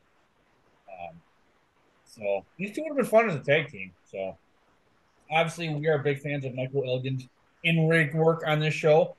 That's all we're going to say because obviously we know what happened later. But quick promo here. They're talking about how the tag team divisions have been a little volatile. Will, I don't know about you, but I don't know where all these matches have been. They've been hot potatoing the shit out of the belts. But we get the American Wolves versus the Forever Hooligans. And I thought it was kind of cool how, they got Davian Richards are, Noah through and through. But obviously the Forever Hooligans are the current IWGP Junior Tag Team champions. Rocky Romero debuted in 1997. We're talking about wrestlers that look like they haven't aged a fucking bit. Rocky Romero. I mean, goddamn. Yeah, these four have great chemistry. This is actually a fun, fast, hard hit. Kevin Kelly and Nigel McGuinness really playing up the rival promotions angle, so I like that. Edwards and Bobby Fish are still Noah tag. Did they say they were tag team champions or just a tag team in Noah? Did you guys catch that? Fish and Edwards. I think it was. I would. Fish and Edwards were a tag team in Noah. Okay, but they're not champions, though, right? They were not currently, because neither one of them, I think, are regularly in Noah. Okay. Yeah, and then I have to kind of they had chuckle when Kevin Kelly was talking shit, but they're chanting USA at Rocky, but I mean Rocky Romero is from the United States. No one said that people in Philly were too smart, so I will jump on that next for everybody. I always love the surfboard and the rope move by Rocky. Obviously, Rocky and Kozlov do the whole hug thing, blah blah blah blah. I do. There's a backpack stunner. Shout out to my good friend Mr. Chucky Drake and Sierra. Stereo trio Wool and Edwards from the outside like that. Davey with the dual trailer hitch ankle lock move. In the end, the hooligans get a frog splash on Richards as Rocky's holding him up. And a burning hammer into a stomp, and Richards gets pinned. Like I like to do, I kind of bogarted most of that. What did you guys think of this? And were you pleasantly surprised to see the Forever Hooligans on your TV screen there, KJG? So, full disclosure, if you asked me like yesterday who the Forever Hooligans were, wouldn't be able to tell you. No clue. No, I obviously Rocky Romero I know very well, but former guest of the Shining Wizards Wrestling podcast. And this is almost kind of embarrassing, but I had to look up who is that? Who's Kozlov? Who is this other guy? Yeah. Now I know who he is now. I know he doesn't he do some commentary for New Japan, and doesn't he? Sherman I think is his real last name. So I did do my research on him and how long he's been wrestling. But watching this, no clue who the Forever Hooligans were. With that being said, this match was action. All action, a lot of action. Lot of and it's amazing to see how young Eddie Edwards looks. Yeah. It's amazing to see how young Rocky Romero looks, even though he looks almost the same now. And just the double stomp sequence, the double stomp sequence between them. It was a fun match. Again, I didn't know enough about the Forever Hooligans to really appreciate it what it was, but to see Eddie Edwards at that age, at that time. The only thing that really bothered me though, Eddie Edwards, Davey Richards, not matching gear. Didn't like it, hated it. Actually, this match on the Meltzer scale gets a 1 star. That's it. They're a legit tag team. I know what they are. And I love how they mentioned on commentary if they had won the belts, the press in Japan would have gone nuts over it. Yeah, get some gear, get some matching gear. 2013. Right, you know they have it. You know they have the matching gear. Why aren't you wearing the matching gear? Yeah, well that was the biggest pet peeve of it. Is that you got it? I've seen it. Yeah, you've seen it recently. I've watched it. Yeah, no, I haven't watched it. Especially with their push that they want to retake over the tag team division, because when they set up the tournament, they both said, we're the only former champions around, but we don't want to be in the tournament because we want the tag belts. And then it's the little stuff that you're saying. It's then where's your matching gear? If you guys are going to be the Wolves, where's your matching gear? Yeah. Biggest pet peeve of all time. Yeah, and for tag teams. It's frustrating too because they keep pushing we're pushing the tag team division, and Will and I are they really didn't. Where is it? Because it's hot because literally the Forever Hooligans just beat Red Dragon for the belts because they had a pay-per-view in Toronto and Bobby Fish can't go to Canada. And then the American Wolves beat the Forever Hooligans. Yeah. And then the next week, Red Dragon beat it all within a 3-week span. So I'm thinking that hype video is for a Ring of Honor tag team title match. It's not, and then I feel it. Then Red Dragons in an 8-man with the Ring of Honor tag team titles, but the IWGP Junior Heavyweight tag titles are being defended on the show. Very, very perplexed. Very perplexed. You're not the only. We got a pay-per-view and the titles aren't being defended. 2 titles aren't defended. No TV title defense and no tag title defense. But is the TV champion there? Oh, yeah, it's Matt Taven. Oh, God, yeah. Matt Taven. Yeah. So, real quick. Derry, New Hampshire's own, Matt Taven. Yeah. I've been to Derry, New Hampshire, by the way. I have photographic evidence. But Will, before we go on, do you have any thoughts on this match? Sorry, I kind of skipped over there, buddy. No, another great offering from the Wolves and the Forever Hooligans. This is like the 3rd or 4th time we've seen them wrestle in the last, 2 months? Yeah. It's good every time. It's like it's the sum of the parts argument, right? Like you can't have a bad match. Yeah. With these guys involved. They just need to step out the tag team division, hopefully. So, the Young Bucks, and they're making appearances. They were on the last one. Where are the Bravado Brothers? And then you've got 3 of your tag teams in an 8-man, but I'll keep it positive. But a little quick promo here. I love to get your perspective on this, KJG. But RD Evans and Veda Scott. So Veda Scott is now a bad person. That she's a lawyer, and obviously we got martial law. But Veda announced that QT Marshall is not there. But she's announces that RD Evans pulverized hand courtesy of Outlaw Inc. Why didn't they have a match on the show? And RD Evans isn't leaving until he gets justice. Then Adam Page answers the call. Horrible fucking music. Oh my God. Will, have we just not seen Adam Page's music, or have I just noticing how bad this was? But Nigel didn't. It's never really stood out because he's always in some opening match thing. It's never really stood out to me, but I like how Kevin Kelly the whole time too is like, they're not even booked. Like QT Marshall wasn't even supposed to have a match. What the hell are they doing here? Yeah. If he doesn't want to have a match, why is he out here in gear? What are they doing? Yeah, but Page makes short work of RD Evans. In my notes here, I literally have typed, I don't care. And then Nigel tells Veda to wear some underwear. I thought that was kind of creepy. Plus, KJG, how'd you think of seeing young Adam Page here? All right, so drink alcohol at this point. So first of all, had no idea who RD Evans was. Was he ever somebody else or no? No, he's been basically RD Evans. He's been around a bit. I guess he's actually kind of a decent new fighter. He's been teamed up with QT Marshall, their martial law, because RD Evans is a lawyer, a barrister. Today or then?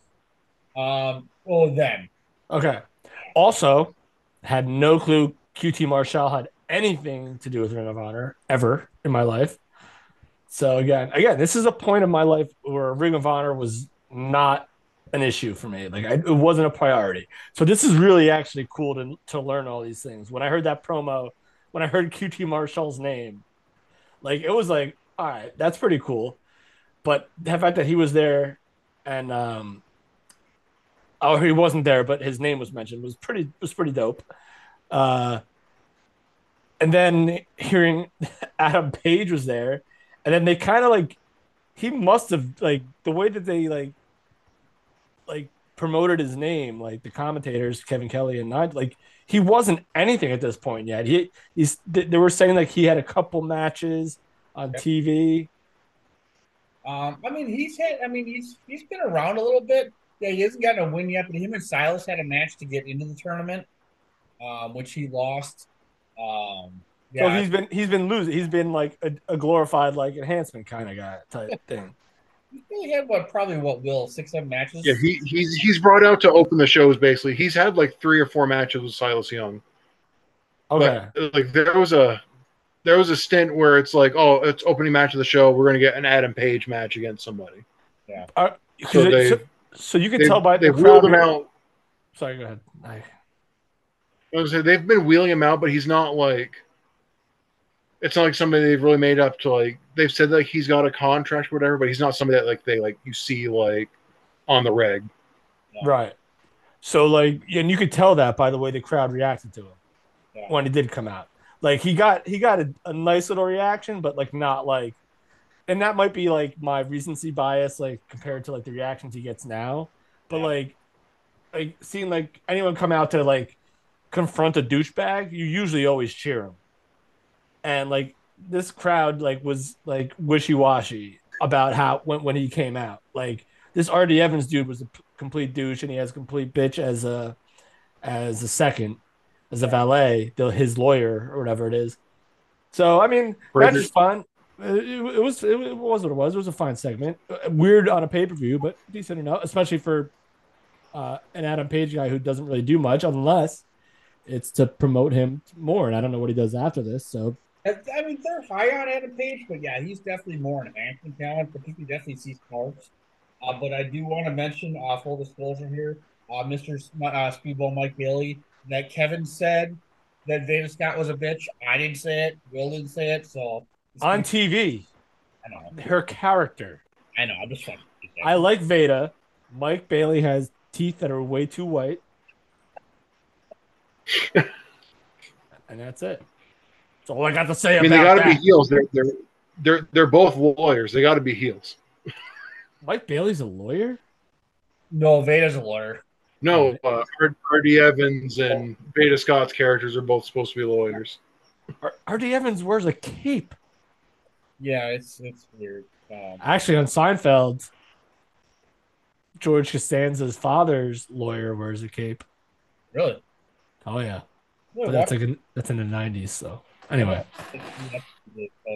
Yeah, the R.D. Evans thing's been a wild thing because he started out being like the barrister and he was part of the embassy. And then he kind of usurped the embassy from Prince Nana from like under his nose. And then at some point he decided he was going to become a wrestler. And he wears this get up with like the cape and. Oh, I remember that. All right. I remember R.D. Evans now. All right. But KGT, all bullshit aside, though, I mean, I don't mean to speak for Will here, but QT Marshall is pretty close to breakout star of Ring of Honor in 2013. Okay. If you get a chance, listen, he's had a bunch of really good matches. I don't doubt it. He has pretty good matches now. Yeah. It's a shame that they don't really give him because like they made a big deal about like at a pay-per-view in 2012 he won his contract in like a multi-man match. And it's like, wow, he looks really good and he has good showings. But then they paired him up with R.D. Evans and it's like this isn't doing anything for QT Marshall because he's really not getting like the ring time. He doesn't need a mouthpiece. Yeah, I don't get the mouthpiece part. Like QT Marshall to me reminds me, and God, please not on commentary. He reminds me a lot of Matt Striker. Okay. Like again, not seeing a lot of his in-ring stuff, but like just like his microphone skills in AEW and all that stuff. He kind of like has like a parallel to me of Matt Striker. God forbid if he ever does commentary, don't be as bad as Matt Striker because Matt Striker is the worst that's ever done it. But like, so but that's he puts over our great sport. How could you say that? Our great sport, Will you? All right. Well, I get it.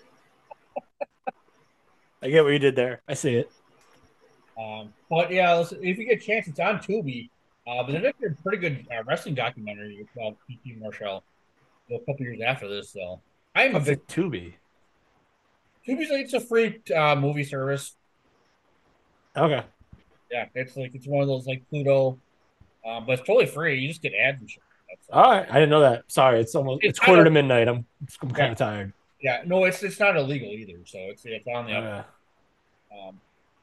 All right, and then we go to the most random match of the pay-per-view. Our boy Roddy Strong versus Ricky Marvin.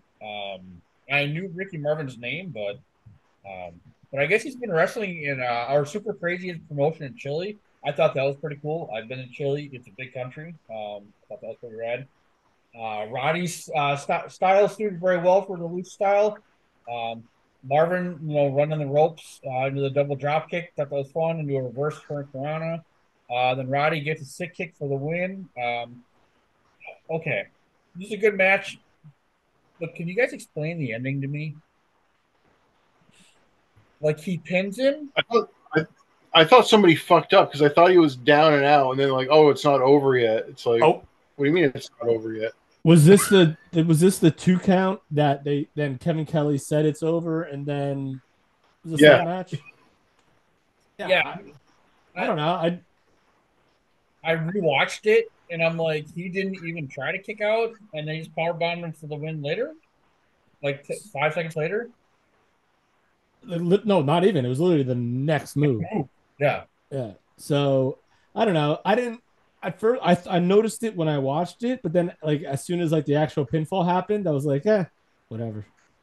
Yeah. Like it is what it is. It was still cool. Like maybe he kicked out. Maybe I just missed it. Oh, I rewatched like 4 or 5 times. Like he didn't do anything.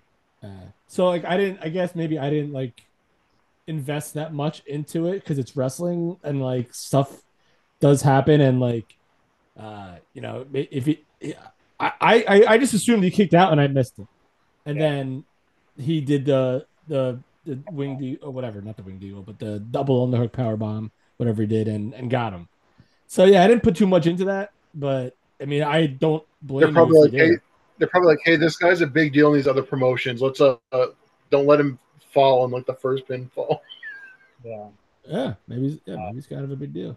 But I do remember Ricky Marvin. Like that's another name that I remember hearing at some point in my wrestling fandom, and then seeing him again wrestle and seeing him like kind of not lucha. He looked like a Villano without a mask. So he hitting him running the ropes like that, like he did. It's pretty impressive. Ricky Marvin was good shit. I kind of glanced over that match real quick. Will, you got any thoughts on this one besides the weird fucked up thing? Let's see smoke this. I felt so lost because the way they're putting him over, I'm like, I feel like I should know who Ricky Marvin is, but I have no idea who this guy is. Yeah. It was good to see Roddy on the pay-per-view and everything. So. Yeah. Wolverine.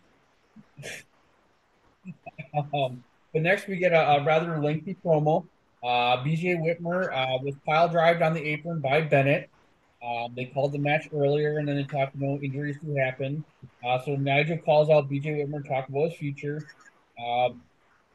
Obviously with everything that's going on with BJ Whitmer, the motherfucker is a tough son of a bitch. So when we were on the apron bump, we watched a match with him and Homicide that was fucking ridiculous.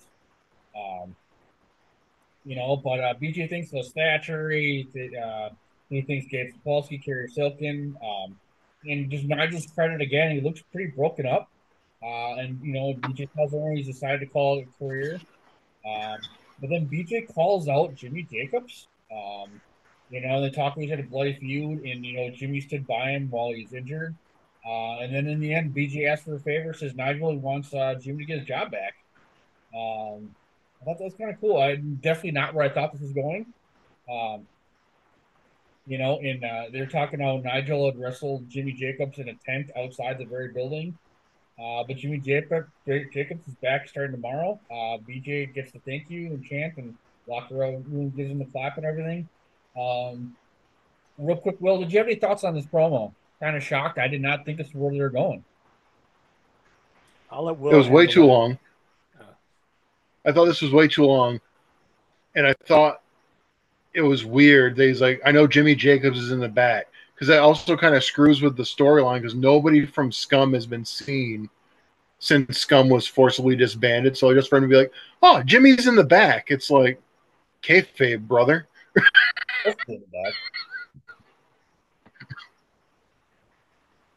I mean, like obviously, like knowing stuff that kind of comes ahead. Like I know Whitmer comes back, so I'm curious to see how long he's actually gone before he comes back.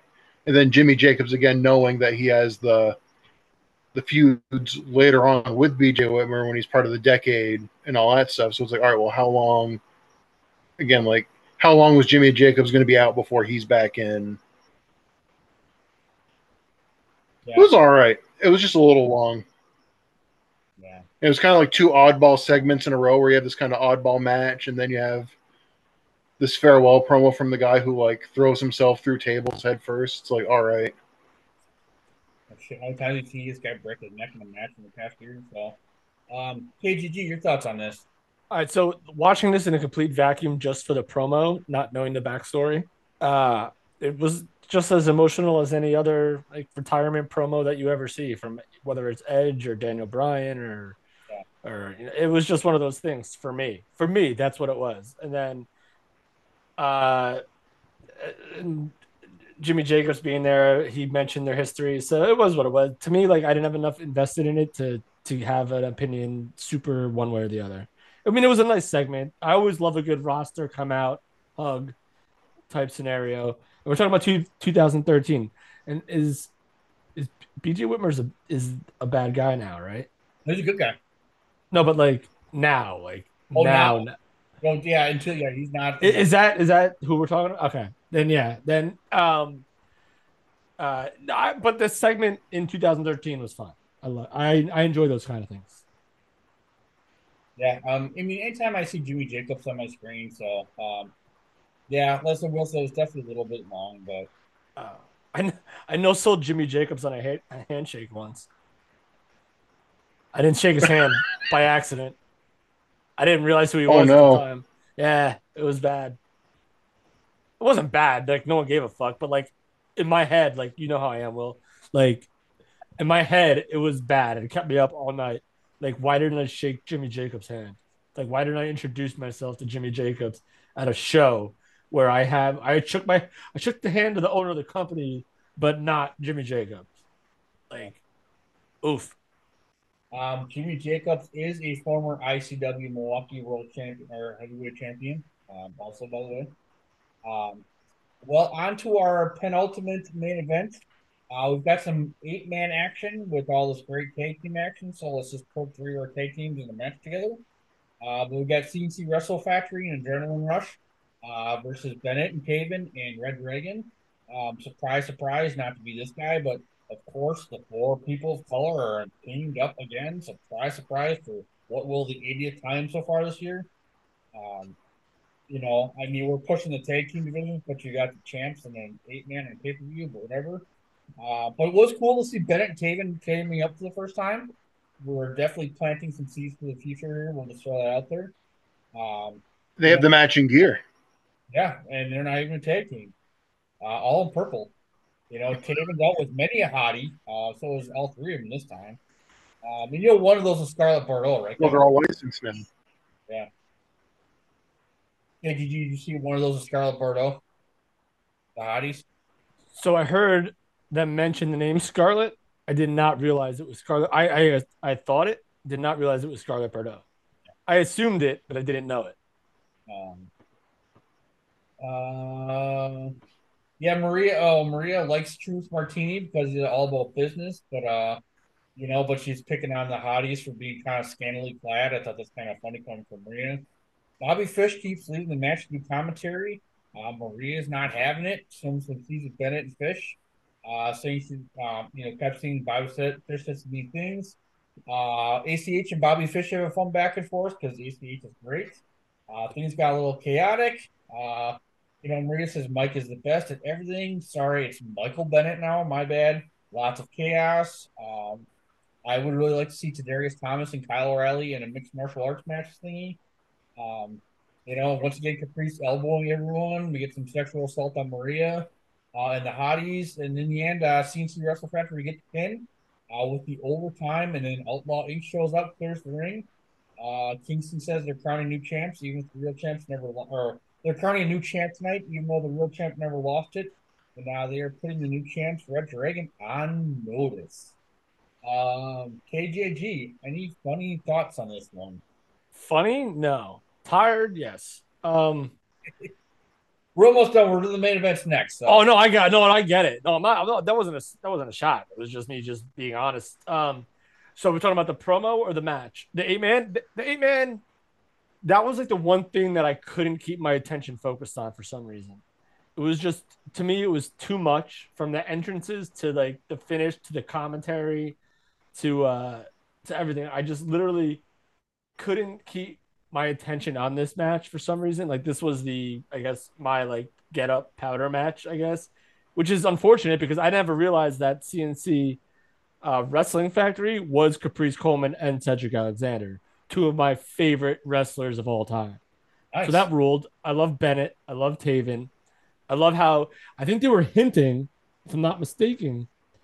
I don't know how quick the kingdom comes into play after this, but they were hinting about like Taven and Bennett actually becoming a tag team. So I don't know how far into this that plays, but they were definitely hinting at Michael Bennett getting a tag team partner, and they're both wearing purple, and how they were looking in the hotel room to try to see what we were wearing or all that stuff. And so that aspect was okay, but a lot of distraction in this match, and a lot of people in the ring with the streamers and the 8-on-8 and with the hotties and the truths and the whatever. So I didn't pay that much attention to this match. I just couldn't do it. And I would never, ever, ever wish someone to get fired. And we talked about this last week, but I kind of wish Cedric would be let go from WWE for not going to use him. He is just so fucking good, and he is great at this time too. So, ooh, yeah, Shelton got that's wild. Yeah, I forgot about that. Yeah, Cedric didn't get let go. yeah, give me Cedric Alexander in the 2024 Best of Super Juniors. That's all I'm going to say. Will, what'd you think? This is the part of the show where they said, all right, here's all the people that we have to have on the show, but we don't have matches for them. Yeah. You got your tag camps, you got your TV camps. Like Kevin said, this is run and grab one last beer, try to grab a T-shirt. I don't really get what the shtick that Eddie Kingston and Homicide are really supposed to be like going for with like the clown masks and stuff. Like, weren't they told that they had to or something like that, or was that just they're them? told they had to wear the suits. Okay. So like the master is like another. It's like, so that must have been like one of their ideas, and nobody's saying no. So, but again, it's like a half-baked idea where they're like, Nigel, look, we're wearing suits. So it's like, well, that was never really brought up. But then again, Eddie Kingston was a big part of the CZW Ring of Honor feud they had last year, and that was on like an episode of TV. There was like one match. Yeah. So were Eddie and Homicide Outlaw Inc. That was a thing in Ring of Honor at that point, right? And then they were, like, or were they? This is a fairly new thing. Fairly new thing. Okay, so were they like? Was it like an invasion thing, or was it a? Like, not this angle itself. They were like them coming. Was it like a them coming from CZW thing, or were they already in Ring of Honor, or what was it? Homicide was already in Ring of Honor. Okay. Eddie was in CZW, and at one of the last shows, Prince Nana was like, "Oh, I'm a new talent scout." He's like, "Oh, I've got this great new tag team," and they brought him out, and it was Outlaw Inc. And they came out twice during the show in like the same way. It's like, well, it's not a surprise. They've already done this like earlier in the show, so they did like the whole entrance and everything. It's like, just have them run out and beat people up that we already know. Right.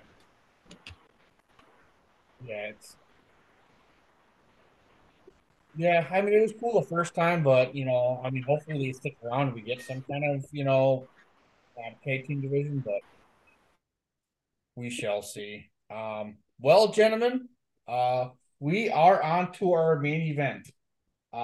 Quick spoiler alert programming note. This match we will also be going over next week, because it is the entire episode of TV next week. But what we've all been waiting for, Adam Cole, the long shot, the dark horse in this whole thing, versus Michael Elgin, to be the new Ring of Honor World Champion.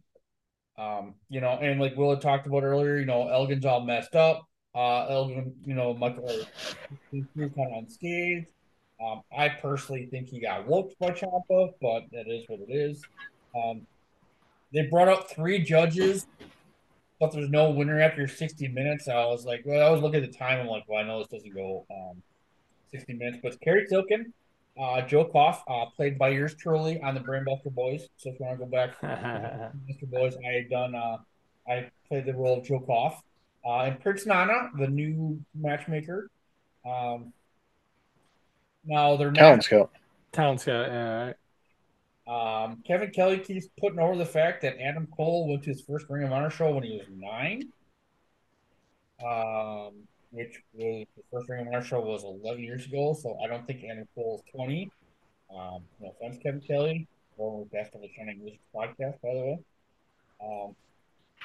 Nice. So these guys have some history. Of course, keep talking about Elgin had the rougher semifinal match. I don't know what that means. Yeah. But what the? I don't even know. That's not good. Sorry, Kevin. Yeah. No. So they also mentioned the judges were there just in case the match ended in a count out. Yeah. So that could also like negate the whole 60-minute like timeline thing. Like so, like if someone got knocked out for I don't even know if it was 10 or 20 in Ring of Honor, but a 20 count, like the judges would still be able to determine a winner, even though like someone may have won by count out. Yeah. The count out doesn't count because the judges are there, right? Will, do I have that right? Yeah, because they were like they're playing up like they're taking notes, and they're like, "Oh, here's like my leader right now." But I shared the sentiment when they're like, "We're going to bring out these judges in case it's not over in an hour," and the crowd just starts booing. It's like, just have the match keep going then. If it's not, yeah. it's like you can't end it with not. But then like, oh, we're gonna have judges, and the crowd's just like, "No, this is dumb." Oh no, you definitely can't end it like that. But that at least explains like why like you can like at least have a reasonable expectation that the match could end in the time frame of how much time is left on the show.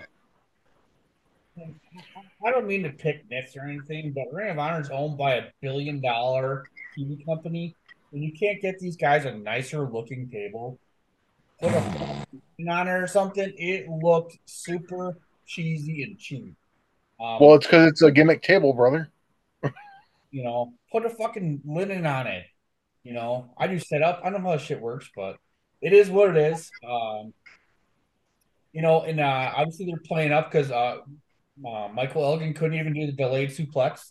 He only had it up for like 15 seconds, not the normal 60. I think maybe he also did that because he knew Philadelphia couldn't count to 60. We've had a couple shows where the crowd's getting into it and they can't count past 20. It's pretty funny.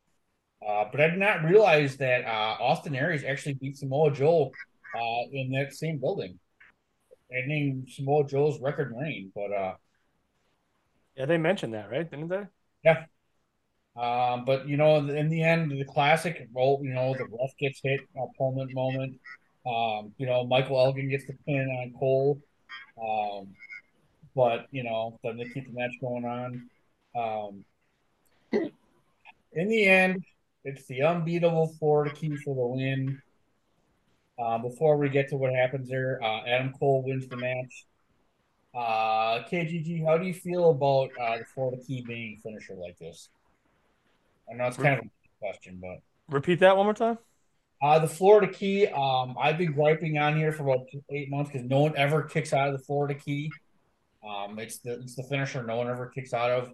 How do you feel like this match ending on Adam Cole's weak ass Florida Key suplex? All right, so here's this is gonna be embarrassing, but the only thing I remember is from this, not the entire match. It's so sad. I don't remember the finish. I remember him doing the Panama Sunrise, and for some reason in my head, I kept thinking that was the first time he ever did it based on the way the crowd reacted. Was that not the first time he did the Panama Sunrise?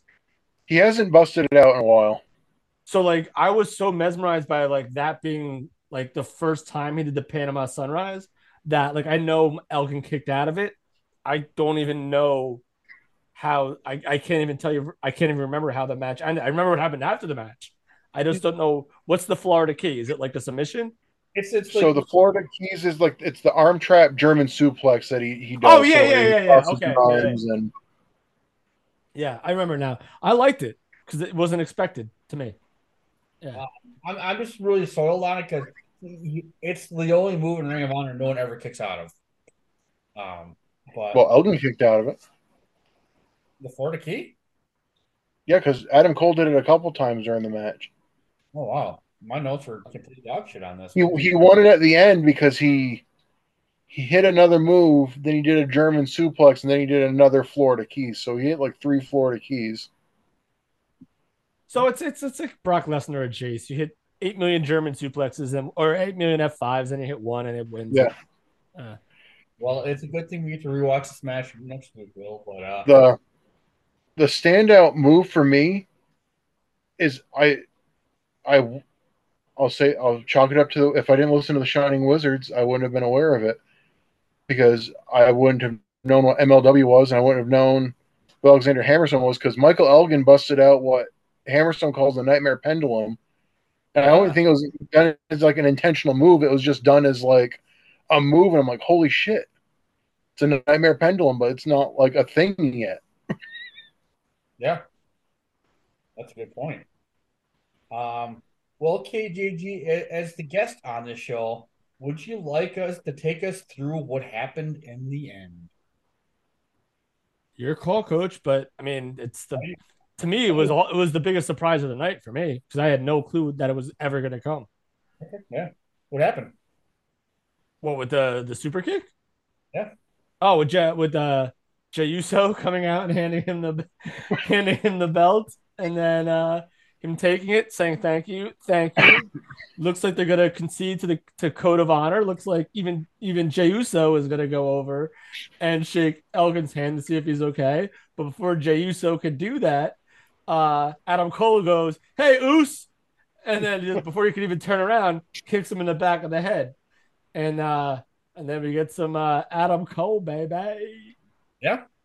So the Adam Cole heel turn is complete. The crowd goes nuts. Obviously, Jay Briscoe's a huge guy in Philadelphia.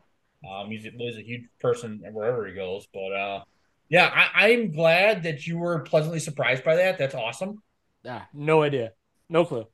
Yeah, that's good. So, Will, did you know how that kind of ended before you saw this? I mean, I knew you knew the result, but did you know that happened? I feel like you said, I've seen the clip before because I've seen like the clips about Adam Cole, Jay Briscoe. And when I started really watching Ring of Honor, that was the big feud over the world titles. Who's the real world champion? The guy who has the belt versus the guy who never lost the belt. Yeah. It was a nice fall through the story, right? Because I kind of wish they played up a little more. Like they had Adam Cole use the J Driller against Mark to win in that tournament match. Yeah.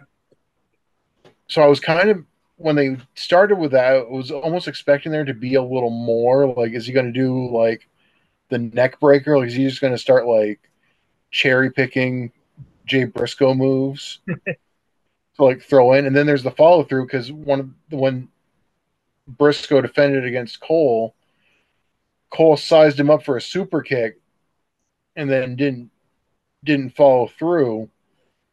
And then this time to know, it's like he hands over the belt and he turns around and Cole just goes shoot right to the back of the head. And then he waits for Elgin to get up and he cracks Elgin with the belt. Holds the belt up, the crowd's going wild, and he says, Adam Cole, baby. And it's born. For the first time. So that's another thing I was surprised about, that he never said, like, I didn't hear Adam Cole baby once until that. That was the first baby. So God, I wonder how long he had that planned.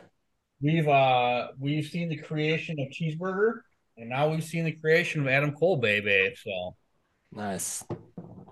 It's really up to this point. I mean, a lot of the Ring of Honor roster is just kind of like good wrestler with not a lot of personality. So you're really kind of like, up to this point, Adam Cole has just been like, hi, I'm Adam Cole. I'm from Florida. Oh, shucks. I like wrestling. I like wrestling for the Ring of Honor crowd. I'm a good doobie. I've been watching it since I was 9 years old. Yeah. And then they had him grow out his little beard, and he starts getting a little more edgy, not necessarily like edgy character wise, but he gets to be a little more like he's looking to like make some waves a little more. He's looking to maybe push some buttons.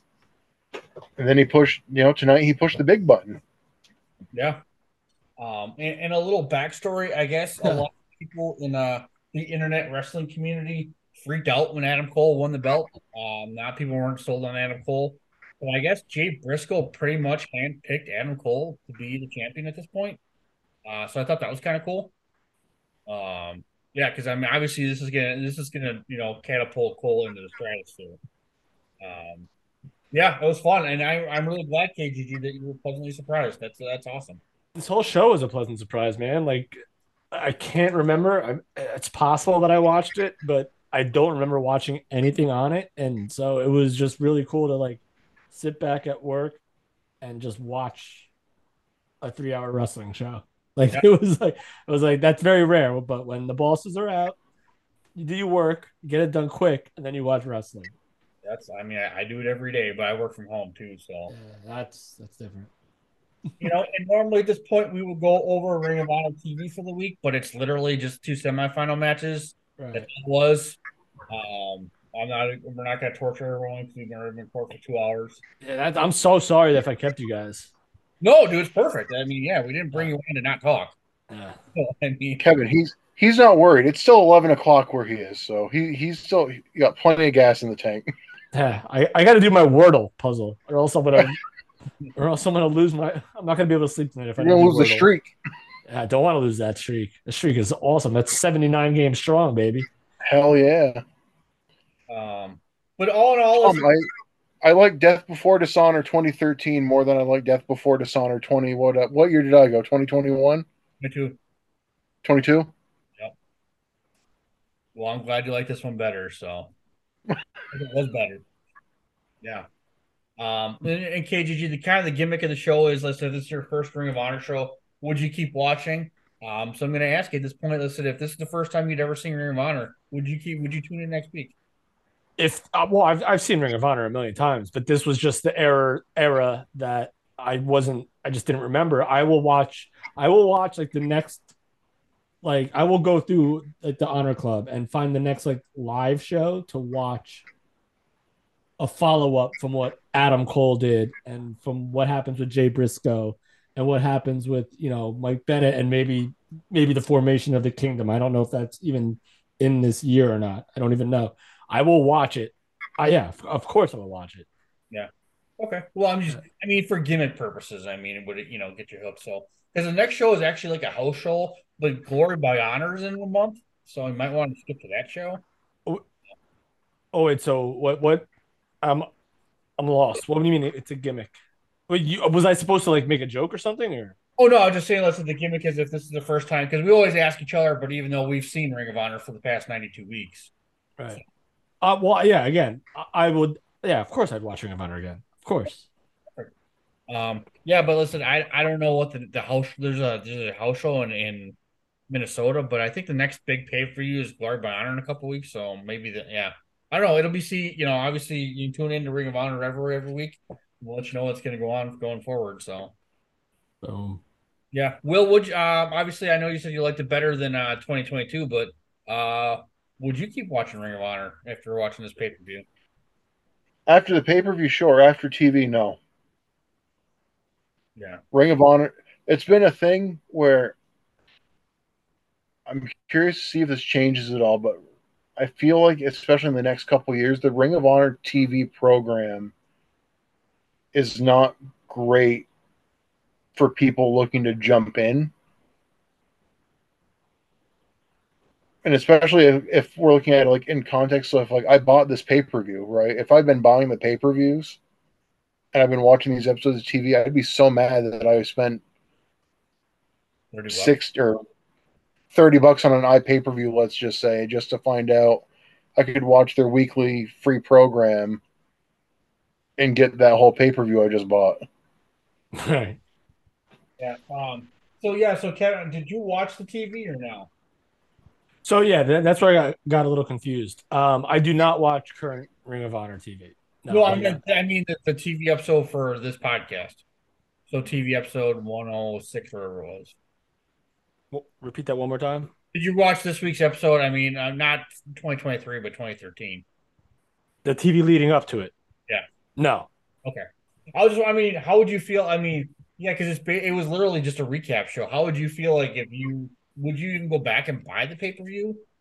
This pay-per-view, after watching it on TV, listen, like, so you watch TV first and saw 2 semifinal matches. Would you go back and buy the pay-per-view? Those matches sell. If the recaps are what I got, like on the pay-per-view, like yeah, 100%. Like if if the recaps did it justice, yeah, I would buy it. Okay. Like if the recaps were like, listen, I'll buy Ring of Honor today if it's a pay-per-view because I know they're always going to deliver. Like I buy like every now and then I buy an AEW pay-per-view because I know pay-per-views always tend to deliver. It's just, but yeah, I would buy if the recaps are as good as they were for this show that we watched today. Yeah, 100%. Okay. Sweet.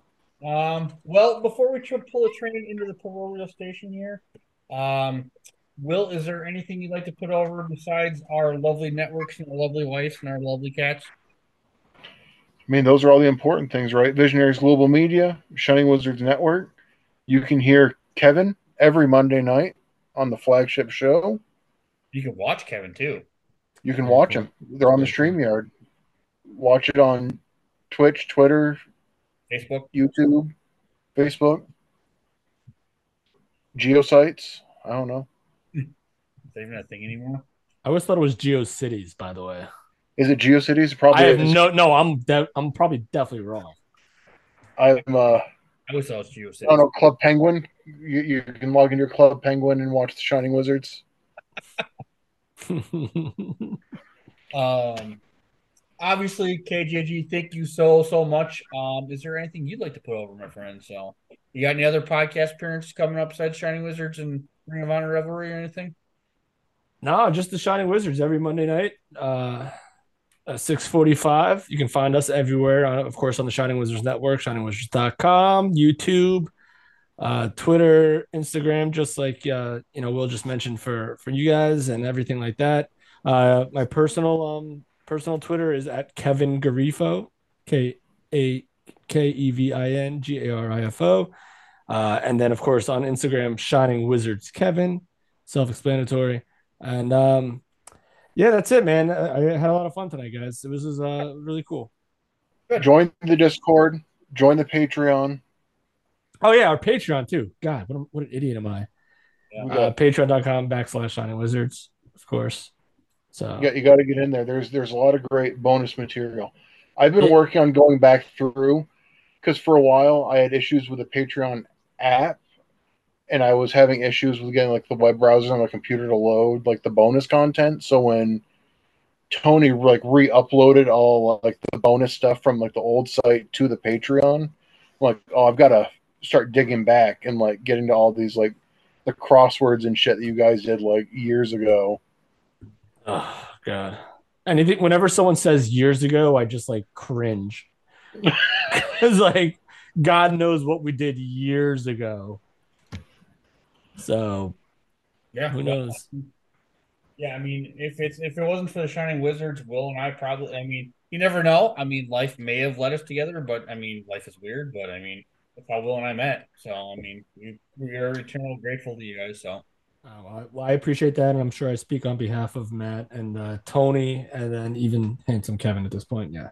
So, yeah. You guys have helped foster like it's a really great community. It's like I'm not super. I know you're not in the Discord. Yeah, I can't. It's too much for me. I don't get it. I can't figure it out. I don't know what it is. But like even just by putting it out there and to kind of like seeing like where like even the Discord's not like that old, but like what Ree's done with it, right? With all the feedback from like what people would want and like what you guys are wanting to get out of it. Like it's a great little place to go and have people just like talk about wrestling or talk about like whatever. And it's like, you feel like you know everybody so well.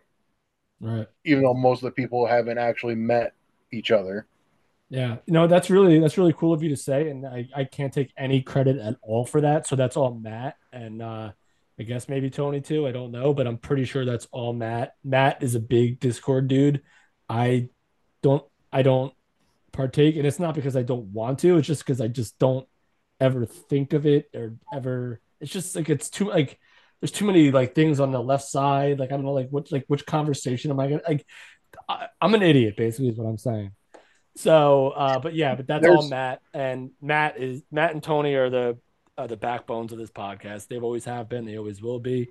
I just show up, talk about wrestling, and have fun with my friends. So, that's basically. Again, they're probably gonna listen to this and fire me, but but no, actually delete that part if you can. But no, it's awesome. I'm glad you guys enjoyed the Discord. That's really, really, really awesome. And yeah, so join the Discord, man. Just do it. Maybe I have it on my phone, so I might pop back in every now and then. You never know. Yeah, see, I have it on my phone. I did replace the battery on my phone and took off Discord. Now I can't get it back on because my phone's too old. So, but yeah, Kevin, you are the first Shining Wizards member on Ring of Honor. Oh, wow, look at that. There it is, right next to the History Network where I watch my American Pickers. Yeah. There it is. It's there. I have it. But you are the first Shining Wizard member on Ring of Honor Revelry. That is by design. So we're eternally grateful for you. So, dude, it's a good time. It's too over. That makes me feel really good, and I appreciate it very much. I'm not an asshole all the time, no matter what Will tells you. So, no, listen, man. Like, I'd love to come back on anytime. This was a lot of fun. Even like the pre recording stuff was awesome. Yeah. So that's how we do it. So, well, high fivers. We are gonna hit the end record button here and talk shit about everybody, so it's not recorded. But hope everybody enjoys, and we'll talk to everybody next week. This has been a Visionaries Global Media production. Visionaries Global Media, envisioning excellence on a global scale.